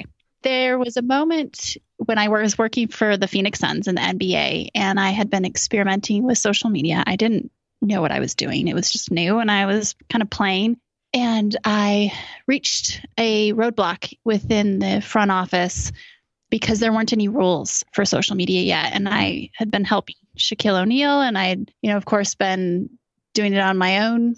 And I was in charge of I think it was called Director of Digital New Media and Research. It's called New Media back because it was so new. And I wasn't sure what to do as far as convincing HR and senior leadership that this was a good idea and that we need to be open to the space. So I Googled companies. I just kind of Googled companies that are using Twitter. And I found this company called Zappos. I had never heard of Zappos, and I'd never purchased anything, of course. But I found them, and then I found this guy who ran Zappos. He was the CEO, and his name's Tony Hsieh. And I found out that he had encouraged all of his employees to be on Twitter. And this was at the time, maybe 2008. Oh, wow. And so I thought, I'll reach out to this guy. I had no idea who he was. All I wanted was, hey, do you have a policy for this, a social media policy? Right. So I direct messaged him on Twitter. And 2 weeks after I said, hey, do you have a social media policy for Zappos? He wrote back, be real and use your best judgment, period. And I thought, well, that's a man of a few words. 2 weeks later, I was like, okay, well, so I actually did take that to HR and to leadership and said, hey, this is what the Zappos guy is saying. And then he DM'd me not too long after that and said, hey, I noticed you're in Phoenix, Arizona. I'm going to be there giving a talk. Would you want to come? He hadn't even written his book at that point, Delivering Happiness. And I was like, he was just getting started. And I was like, yeah, absolutely. Long story short, fast forward, Travis, he became a mentor, a friend, first a friend, then a mentor, then an investor of mine. Wow. And back to your question, I think, well, who introduced me to him? Well, it was social media, but then you kind of can go all the way back down the rabbit hole of who helped me get the job at the Suns, or why did I get it? And then, so it's kind of a fun thing to do sometimes with connections in your life and follow them all the way back. Like, well, who introduced me to them? Well, then how did I meet them? And you start to notice patterns in your choice of networking, I guess, your path and go back system. And examine the butterfly effect, so to speak. Totally. Yeah. It's kind of fun, actually. Yeah. Really cool. Really cool. That's such a fantastic story and a really great mentor to have as well. So when you reach out to people cold, Amy Jo, kind of like what I know that's how you ended up saying yes to this interview, was just a bunch of cold reaching out. Do you have any tips for people when they're trying to reach out to somebody cold? I get this question sometimes where people are like, man, I really want to talk to this person or that person. They're like, how do I get in touch with them? Do I go meet this person who knows this person who knows that person? And I'm just like, hey, look, first of all, just try to reach out. A lot more people are more accessible than you think they may be. And, if you don't get a response or they never read your message or whatever, then you can try to other avenues. But what's some advice that you have on reaching out cold to people? Yeah, I guess kind of taking a step back, and if we get a little more meta here, is I try to look at equal value exchange. What is it that I could help them with and or offer value? And that can come in so many forms, right? And then in return, what is it that would help me? And reaching out cold, if the person that's reaching out hasn't done a lot of listening prior, it's tough. It's like walking up to someone at one of those, I'm using air quotes, networking events and asking them to buy into a timeshare. Yeah. Right. You would never, you usually wouldn't go straight there. Right. Mm-hmm. So warming up the conversation and really listening and knowing what's important to them is not going to hurt. Mm-hmm. And like doing your research ahead of time, basically, is what you're saying? Yeah, absolutely. And then you're right. I think there was an article recently that came out talking about Steve Jobs and saying how one of the most valuable things you can do is ask for help. And he talks about how he would reach out cold to people and just ask them for information. And a lot of times people do want to help. It's about what it takes for them to help too. Is it an easy answer? Is it an easy redirect to the person that would be able to help them better? Right. Is it when you're asking for someone's time, like get on the phone and take 30 minutes to an hour, it gets trickier then. Yeah. Value. Yeah. So basically, I moved to Los Angeles at 17. I knew no one, but I had the hopes and dreams of becoming an actress and just, dealt with dealing with Los Angeles for many, many years, had the ups, had the downs, had the success and the money to the, back down to the nothing, can't even afford a Starbucks. So I've kind of experienced both sides of things.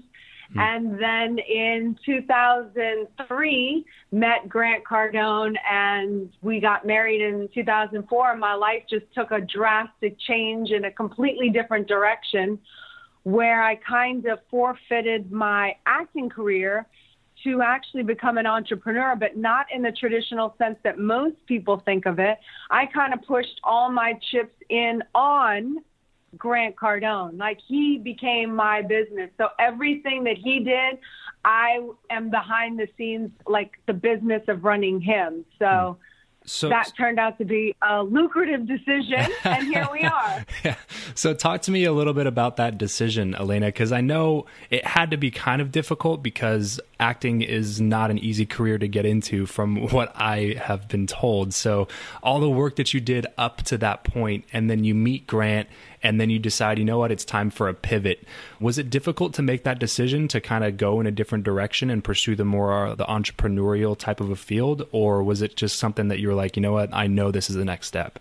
Well, it was a difficult decision because, since I was 17 years old, 2 days after I took my last exam in high school, I was on a plane to Los Angeles knowing no one. So I've been on my own, self-sufficient, supporting myself since I was 17 years old. And now I get married to Grant Cardone and I'm in a marriage. And yet I still think I have to protect myself. I have to make my own finances, even though I know I didn't get married until I was 30 for a reason. But when I did decide to get married, I know I wasn't going to quit on the relationship. But still in the beginning of my marriage, I wasn't so convinced maybe he wouldn't. So I kind of always felt like I had to have this cushion to protect myself in case things didn't work out. So that was when the decision was difficult, not so much in giving up the acting, even though that was kind of challenging too. But the real difficult decision was, am I going to trust this guy? The 2008 collapse happened and Grant just had more of a foothold in finances and how I could actually see his vision of protecting our future more than I could for my acting career, which, had its highs and its lows. So the decision wasn't hard once I just decided, I can trust this guy.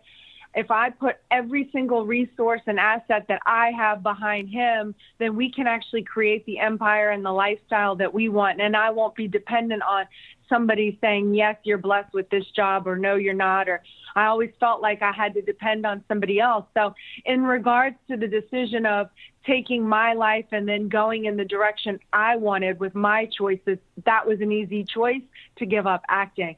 But when it came to, is this really going to pan out? Yeah. That was the difficult. So I just had to, ignore all the negative and just push all the chips in and know who I am and what I have to offer. And I just went behind Grant. Yeah. So it was difficult really at the beginning to put full trust in him. So what was it eventually that you were like, I'm all in. Well, it was the 2008 collapse when we did not know what was going to happen. We had a lawsuit. Sometimes when you start making it, people that aren't entitled to anything start to try to think that you're going to be their sugar mama or sugar daddy. And that's what happened to us with some friends that we thought were friends, sued us for what was an enormous amount of money, millions of dollars, which was just terrifying. It was our first lawsuit. I was pregnant. The economic collapse happened. The banks were going under. One bank alone started to panic, called in a $30 million loan. It was like, you need to pay us now. It was like extremely stressful times. We were like, what is going to happen? And that's when I said, you know what, enough of this acting thing. It's time to get serious and really create an empire that will no longer threaten destruction no matter what happens to the economy. And that's what we spent the last 10 years building. And now we're finally at a point now where we've hit that. We're not where we want to be in life, but we've hit that stage where we've made some major like wins and rewards, and achievements is the word I'm trying to look for. Yeah. So you told a story at Thrive about you telling Grant that he needed to go for $1 billion. Can you tell that story a little bit and expound a little bit on that?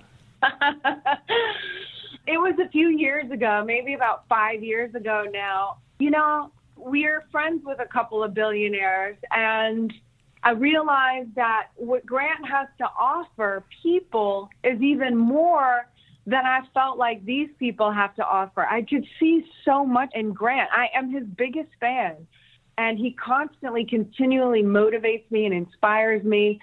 And I just, as much as he's doing and as big as he's gotten and as far as he's taken us, I still believe that he is underutilizing his potential.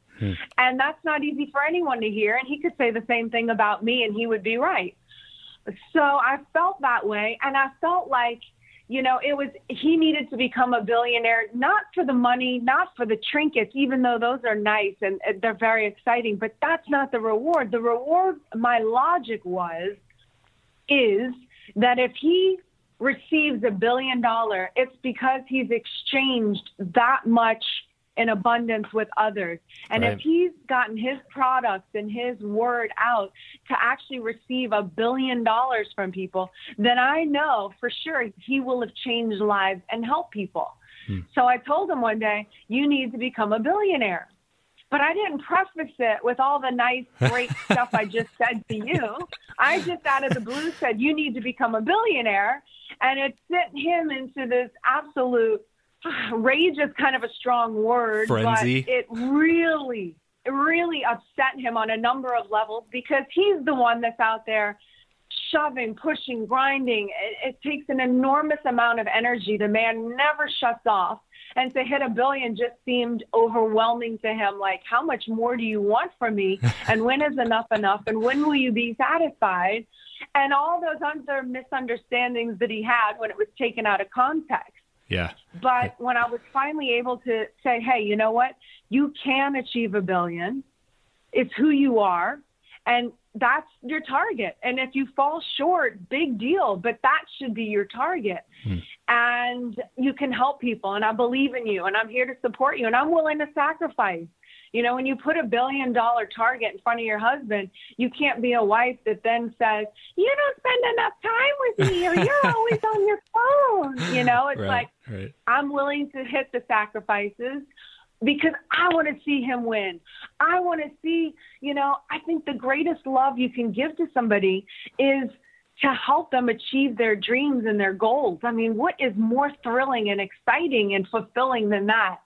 You know, and when we hit those targets together, it's like, it makes everything worthwhile. It's like, you know, marriages are not easy. I mean, anyone that's married, I don't think I've ever met a couple that's like, oh, we have the perfect, easiest marriage. I mean, I don't know. I don't know where those people are. They're hard for me.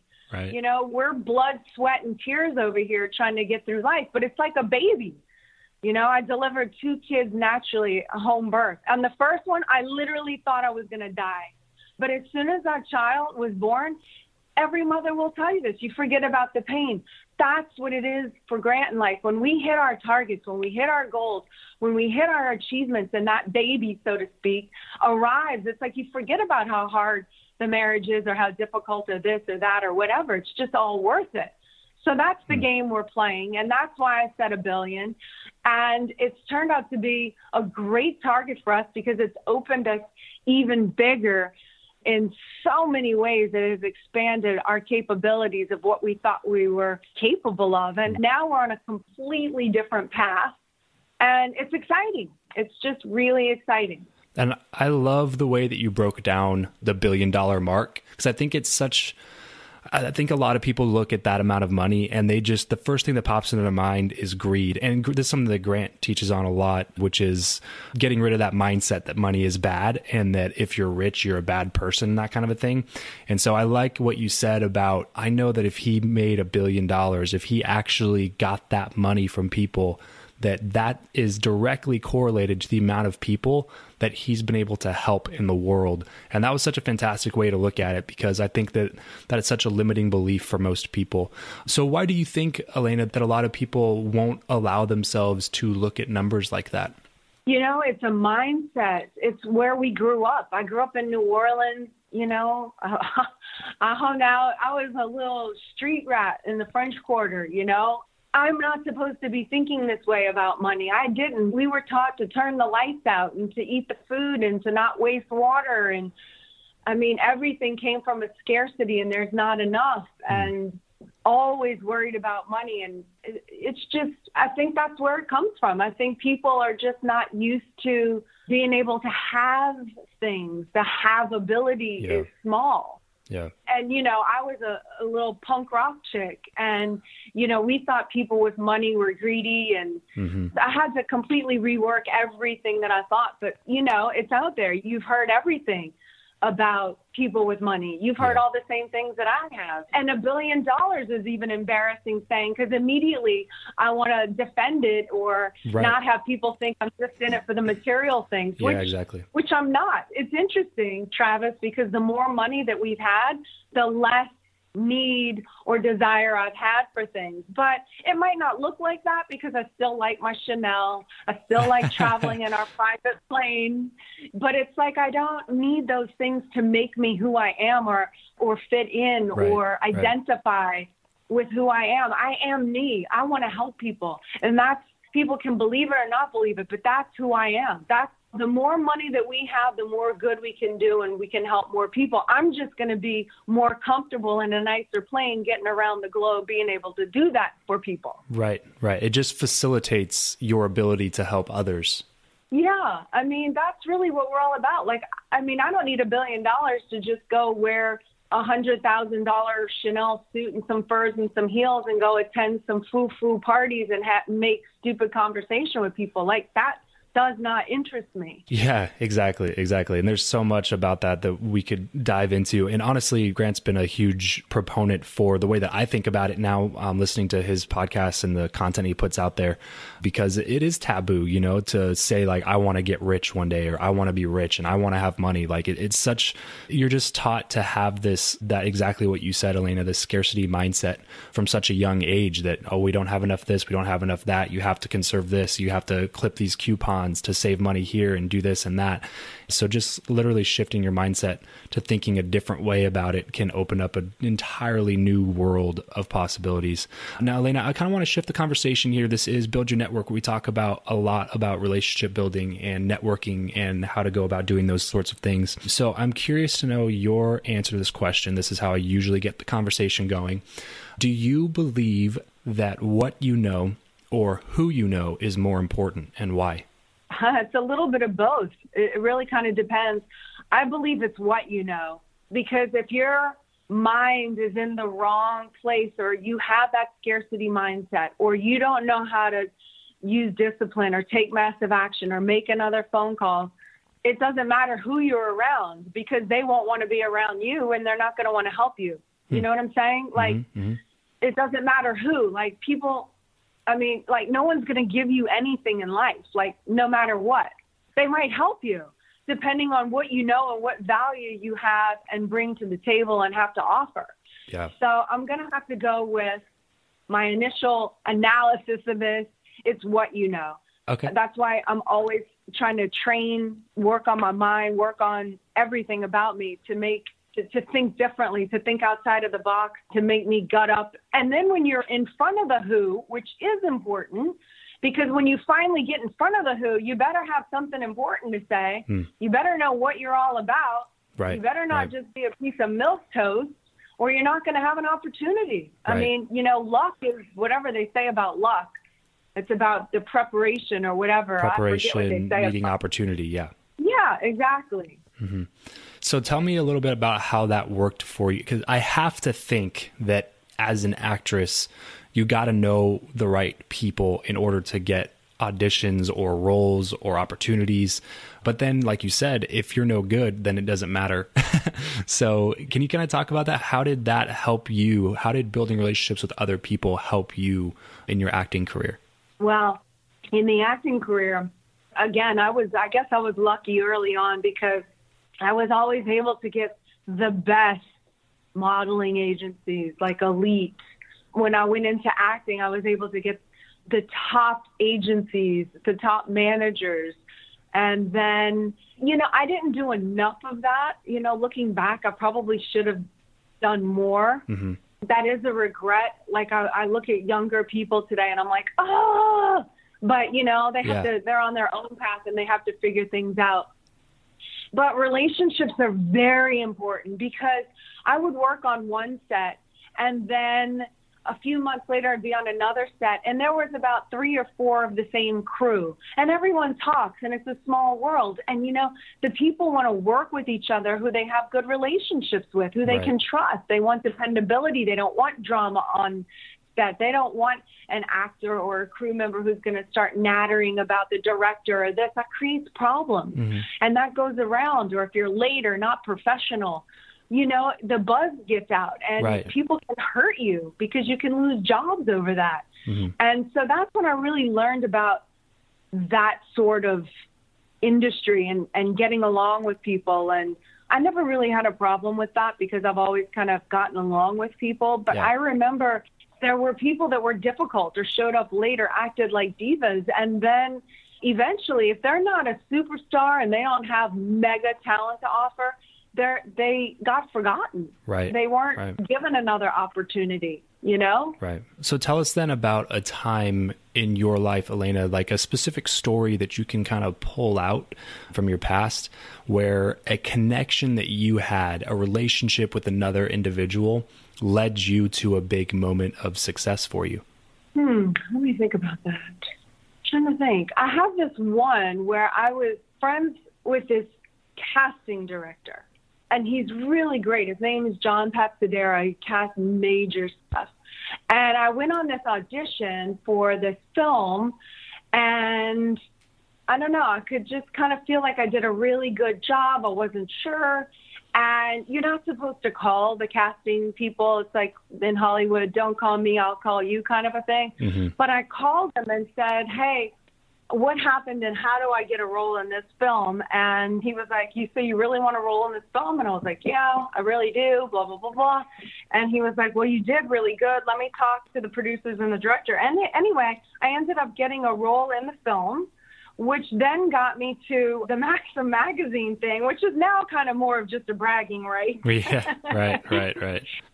But it did get me some more, like it helped me kind of break into more of the movie aspect of things. Yeah. By just having that relationship with the casting director. Just the one. Yeah, that's a perfect example. That's exactly what I was looking for, Elena. Something where it was just like a relationship that you have with somebody. They're a friend of yours. You didn't have like this hidden agenda where it was like, if I become friends with this person, they'll set me up with here, which will lead to this, and then I'll become Maxim Magazine's top 100. Like it wasn't like this whole long plan that you had in your head. It was just a relationship with the casting director, and then that's right. Well, the Maxim had seen the movie, and the movie got some notoriety or whatever, and then that's how that happened. Yeah. So I just feel like in life, if you're my friend, I'm trying to help you. I have my best friend, Rebecca, in New Orleans, owns this store called Chatterbox.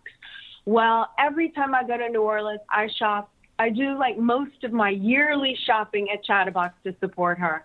I have friends here that are in the gun world and they make incredible ARs or I don't know if you know what a PCC is, but they make guns and they're my friends. Like, I buy my stuff from them. If I have a friend that, you know, wants help with her charity, I help with the charity. Like, I'm not looking for anything in return, Right. but I just feel like it's just good karma. It's good. You help your friends and your friends help you. Right. So my question for you, Dory, is why? So you're in a kind of a more corporate setting and you bounce around from this opportunity to this opportunity. Why make the leap into entrepreneurship? Well, you know, for me personally, so would you like me to answer it for me or for like, why should one? For you.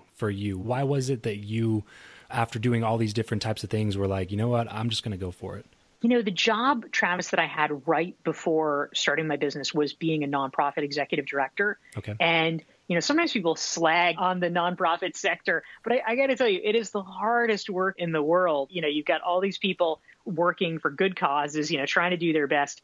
And I was running a tiny organization. It had an annual budget of $150,000. We had 3 staffers that we had to support using that money.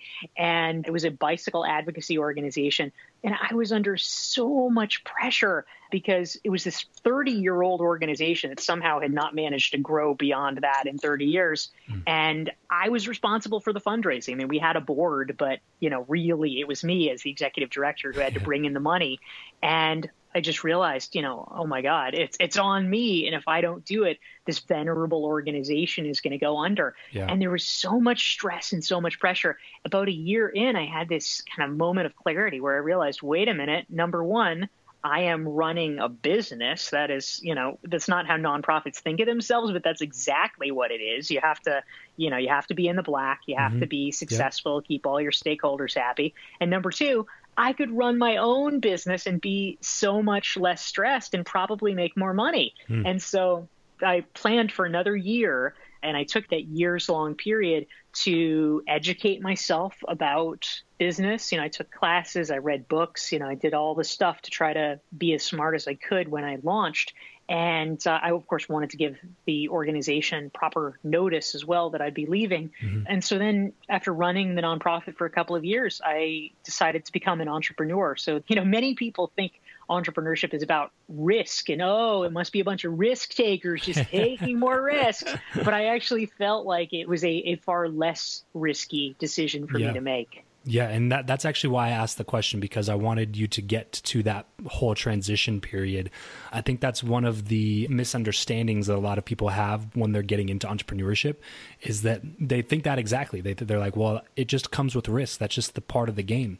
And while that is accurate, there can be such a level of practicality that you also bring to it. So I love that you took literally an entire year doing something that you knew you weren't going to be doing for the rest of your life, but you stuck with it and you engaged with it and you let the organization know. But at the same time, you were also working on all these different skills, gaining knowledge and gaining insights to be able to put into your business when you actually started.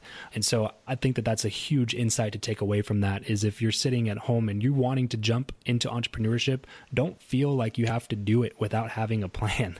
Some people do it that way, and then, you know, it works for them, but it's also a really good idea to be practical and have that peace of mind when you jump into something, so that you know that this is going to be the next step for you. So Dory, when you jumped into entrepreneurship, that's such a vague term. Can we break that down into exactly what you started doing? Yeah, absolutely. So, and this actually changed quite a bit as well, which I think is the other important piece, Travis, because over time, your initial vision of what you're doing might alter as well. I originally thought that what I was going to be doing was starting a political consulting business, because that's what I had been doing right before running the nonprofit. And that seemed like the clearest path to me. So I thought, okay, I'm launching a political consultancy. And anyway, it was just based on where it was in the cycle and based on whatever factors. I didn't get a lot of political clients up front. What I did get was a lot of inquiries from people that I knew that worked in nonprofits or government agencies or things like that, small businesses, and they wanted to hire me. And I was, pretty hungry for business. So I was not going to say no. Right. So I was like, okay, sure. And so I very quickly pivoted and said, well, I guess if I'm doing this work, then I'm not exactly a political consultant. I must be a marketing or a PR consultant.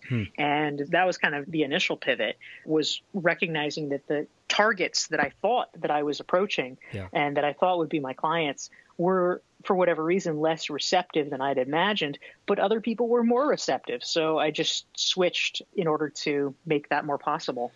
The art of the pivot is definitely something that a lot of people struggle with. Like, how long did it take you to realize that actually this is probably going to be the direction that I'm going to be going in? Well, early on, in terms of who the clients were, that took place pretty quickly, probably within 2 or 3 months. What actually took a little bit longer was another pivot, which is that originally, and again, we start where we can start, right? So originally, a lot of the work that I was doing for people was very similar to the work that I had done as a political communications specialist. So I was doing a lot of pitching, a lot of PR stuff, trying to get people in the paper. I was writing press releases. I was doing a lot of copywriting. Maybe I'd write speeches or, things like that.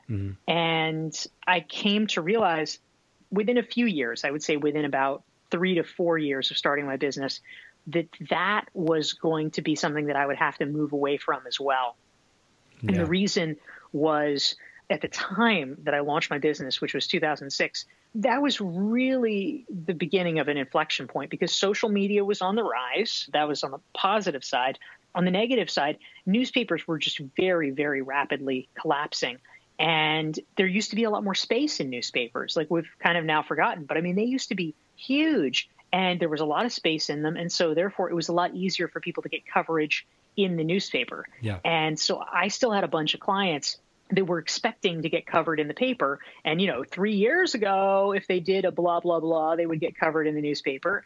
And so meanwhile, they hired me and they would expect to be in the newspaper. When they were not in the newspaper, their assumption was that I had screwed up or that I had done something wrong because, well, why aren't we in the newspaper? And I'm like, dude, maybe it's because the newspaper is 60% smaller. Yeah, right. But nobody wants to hear that.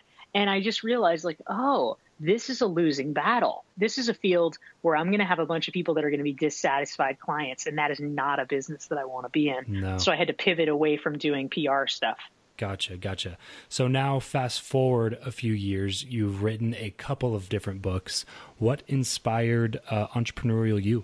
So Entrepreneurial You is a book that I wrote because I essentially just really wanted to understand what people were doing who were able to build extremely successful 7-figure businesses as essentially solo consultants.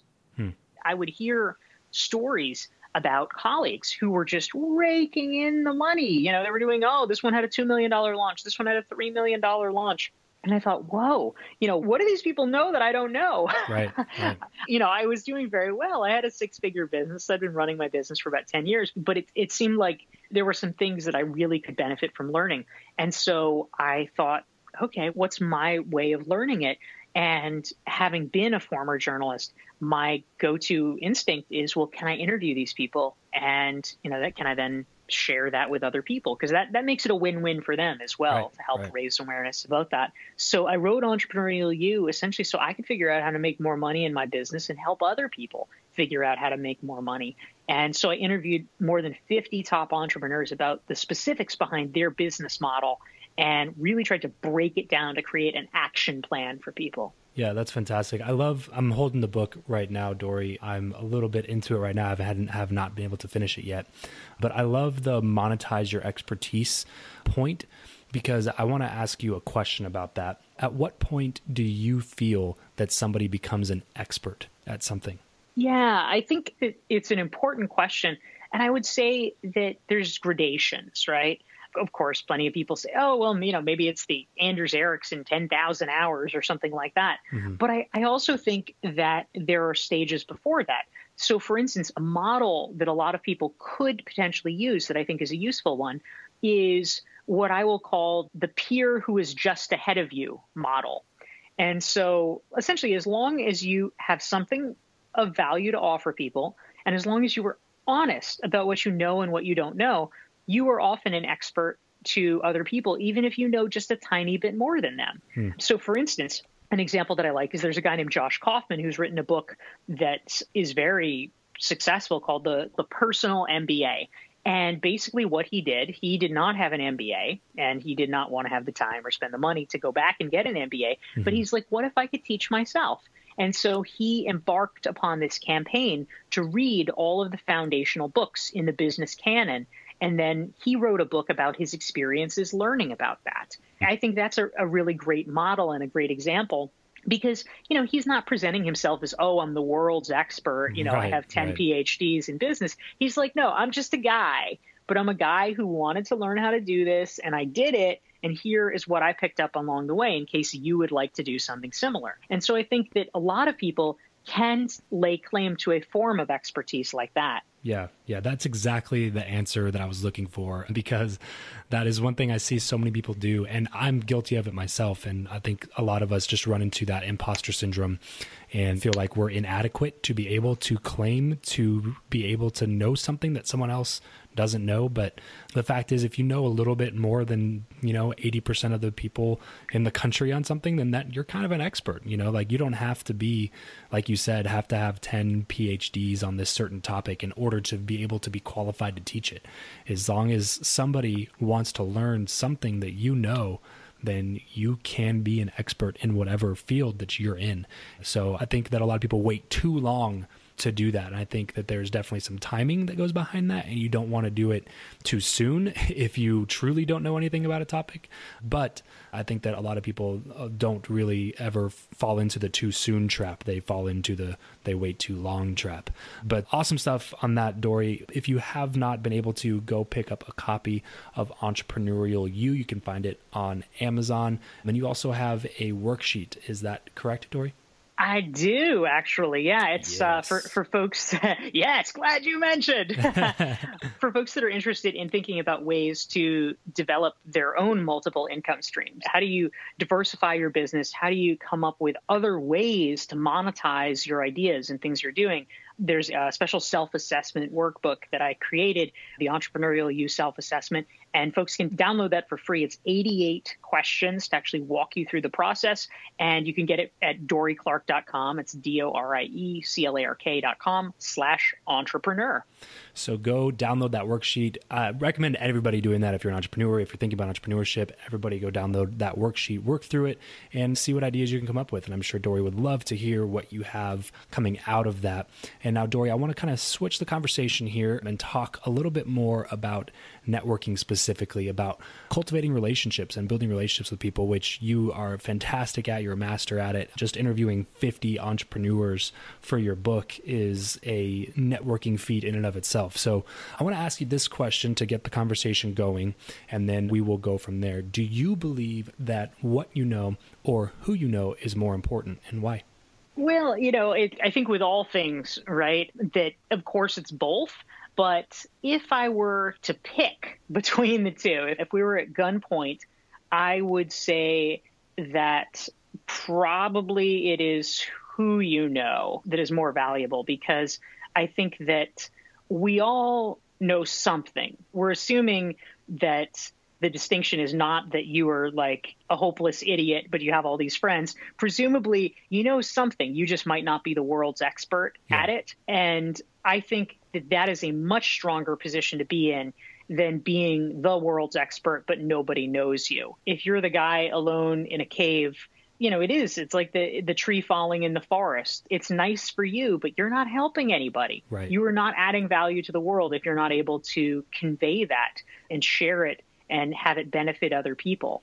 I think we can probably all think of lots of people that may not be the smartest or the best in the world, but they're pretty good. And if you're pretty good and you have a good network, that is an extremely powerful combination. Yes, so true, so important. And then the thing is too, Dory, is that it also compounds on itself. So if you're pretty good and then you have a large network and you get to know those people, you will ultimately become really good because you're around really good people, and you can't help but up-level yourself when you're around really good people, because it's just what happens. If you don't up-level yourself when you're around really good people, then you're not going to be around really good people for that long.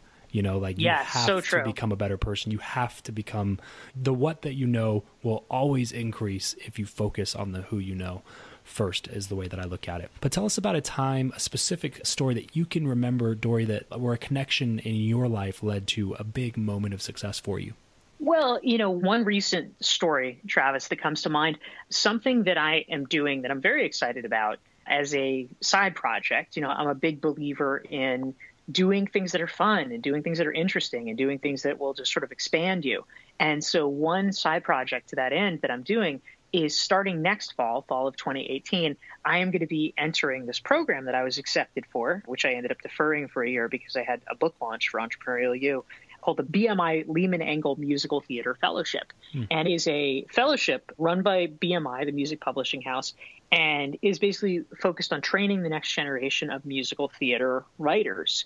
So I am training as a musical theater lyricist, and I'm really excited about it. Awesome. But thank you. Yeah. So first of all, I never would have heard of this program if it hadn't been for a guy that I met, a guy named Jeff Marks, who's the creator of Avenue Q, the musical. And I met Jeff Marks at TED, the TED conference in Vancouver. And it was at this private dinner, like the night after TED ended, and we ended up sitting next to each other. And I was interested in musical theater, but I didn't really have any connections or anything. I sat next to Jeff, and he told me about it. And I was like, oh, wow, that's exactly, you know, what I need. That's fantastic. So he tipped me off to this program. And so I made it a goal of mine. And of course, you know, you need some persistence in this process. I applied the first time in 2016, did not get in. I then reapplied in 2017 and kind of committed myself to the process of learning. And I did get in that second time. But so Jeff told me about it. And then Jeff, you know, was a real advocate for me in the process. And I had yet another friend, a guy named Michael Roderick, who's a great guy, also a real networker and a networking expert. He connected me with, you know, another colleague that was very helpful to me in the process. And so through these people, I was able to get accepted into a program that A, I think is going to be an amazing learning opportunity, but B, may open up whole new professional pathways for me. Yeah, that's such a great story. I love every aspect of that. So you got a lot of different areas of interest then. You're definitely the wearer of many hats, so to speak. If I remember right, I heard your interview on Entrepreneur on Fire with John Lee Dumas, and you were also doing like some stand-up comedy. Is that right? Yeah, that's right. And in fact, I got into stand-up comedy because I have a friend in New York named Terry Trespicio, who's also a speaker on business and career topics. And she does stand-up comedy as a hobby. Awesome. And she suggested, I was like, oh, that's great. You know, what did you do? How can I do it? And she had taken a course and she suggested it to me. So I took that same course and got into it from there. So, you know, yet again, it's the network helping to inspire some of these things. Yeah, that's fantastic too. If I'm ever in an area where you're doing some stand-up comedy, I will gladly come listen. I'm a huge fan of stand-up comedy. My wife just like looks at me as I laugh my head off at every stand-up comic that I watch. So it's great. I'll be a good audience member for you. Trust me. Nice. So with this being so important, with networking, with building relationships with people, with getting out there, talking to folks, having more experiences, with that being such a crucial aspect of your professional career, Dory, why do you think that a lot of people just neglect to do that? I think a lot of people neglect networking because it's just easier for people to fall into ruts. You know, that's sort of the natural pattern, right? It's just kind of, well, let's master this and then kind of hit homeostasis. And so in my speeches that I often give, I'll tell a story about a colleague of mine that does something so simple, but I think is so smart, which is that she had a practice that she followed where every week she would invite a different colleague from a different department out to lunch. And, you know, it's like so simple and so obvious. It's like literally 1 hour per week for networking. And at the end of the year, you have 50 new contacts that are people that, you know, maybe you met once in a meeting, but you didn't really know. And now you've gotten to know them and they're willing to help you, trade ideas, whatever. You know so much more about your company, or, you know, you don't have to do it in your company. You could do it in your community, but however you do it. But for a lot of people, it's not like that's really hard, but they don't think about it because, I just fell into this pattern of, I always eat lunch with Jim, or, oh, well, I just skipped lunch, or, whatever it is. So I think it's a minimal amount of effort, but if people are not consciously focused on it, they're just going to miss it. Right. So doing it on purpose is definitely something that I've seen. A lot of people just exactly what you're saying. They just kind of let life go by, and then they think networking is something that just happens on accident. Like, oh, I happen to be at this coffee shop talking to this person, and then all of a sudden they talked to this person, and then it just kind of worked out that way. And I think it's to me, it's just such an irresponsible way to view an aspect of your life that could literally change your entire future, if that makes sense. Like, it's just such an irresponsible way to look at the activity of thinking it just, happens on accident, when you can kind of take the control into your own hands and predict what your future is going to be, because you are consciously giving that particular aspect more effort than you would typically. So fantastic advice there. If you had to choose one networking tip, Dory, so we talked about a few different things, but let's boil it down to one thing. If somebody's listening, they got to go really quick, and you want to just give them one thing that they can take home tomorrow and apply to their life, what would your one networking tip be? Well, one thing that is really not hard for people, even if they're shy, they're introverts, whatever. I interviewed a guy named Michael Katz for a Forbes blog that I did a while ago, and he told me about just a very simple exercise that I think is pretty powerful, which is that he has a list of, let's say, 150, 200 people, something like that he has considered his top people, the most important people in his network. And, for all of us, we can imagine who that might be. Maybe it's clients, maybe it's people who refer us to clients, maybe it's like just influencers we know, whatever. And so he has a little practice that first thing every day when he's sitting down at his computer, he will take like between 5 and 10 minutes, and he will take 3 of those people and just write them a short personal note. Now, this is not a long thing. This is not even like, like handwritten, takes a long time, have to find their address. No, he's just emailing them. And it's like, hey, Travis, hadn't talked to you for a little while. How's everything going? Oh, have you seen any stand-up comedy lately? How's your wife doing? Right. Just thinking of you, wanted to say hi, blah, blah, blah. 2 minutes. By doing that, you're staying in touch, you're staying friendly, you're staying on the radar. And it gives you a way to just keep that connection alive with the most important people in your life. And that way the connection stays fresh, and it's not weird if later on, if you email back like, oh, Dory, what's new with you? And it's like, oh, well, actually, Travis, I'm looking for a new job. So in case you know of anything in the blah, blah, blah industry, or, hey, I'm thinking of moving to California. So if you know of any openings, it's not like you're the guy who only contacts people when you need something. Mm-hmm. You've kept up that relationship, and people like you enough to want to help. Yeah. Love that tip. Follow-up is something that I really try to work on, because it's not something that comes naturally to me. It's just kind of like out of sight, out of mind for me. So when I meet people, I do a really good job at that, but then follow-up is something I need a lot of help in. So I really appreciate you bringing that up. Well, that's it for today's show. Thank you so much for tuning in. As most of you know, I talk a lot about giving value to others, and this podcast is one of the ways that I try to do that, since all of the content from the show is totally free. So when people ask me how they can add value to me, one of the ways that I tell them is to head over to iTunes, hit the subscribe button, and leave a rating and review. This not only gives me feedback on what you think about the show, but it also helps me with Apple's algorithm. So please, if you haven't done that, head over to iTunes and leave a rating and review for the show. It adds tremendous value, and it only takes a minute or two of your time. And if you want some more free content from me, head over to 3 spelled out, 3networkingsecrets.com to watch my free masterclass on the 3 best kept secrets to building the network of your dreams. I promise that you will not regret it. Have a wonderful rest of your day, and remember to leave every relationship better than you found it.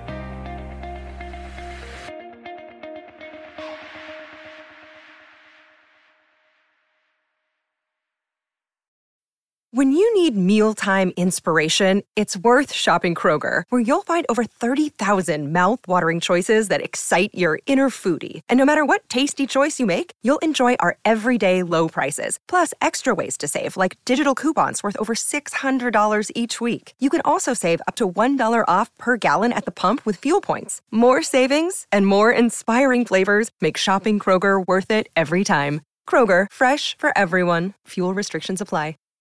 Save big on your Memorial Day barbecue, all in the Kroger app.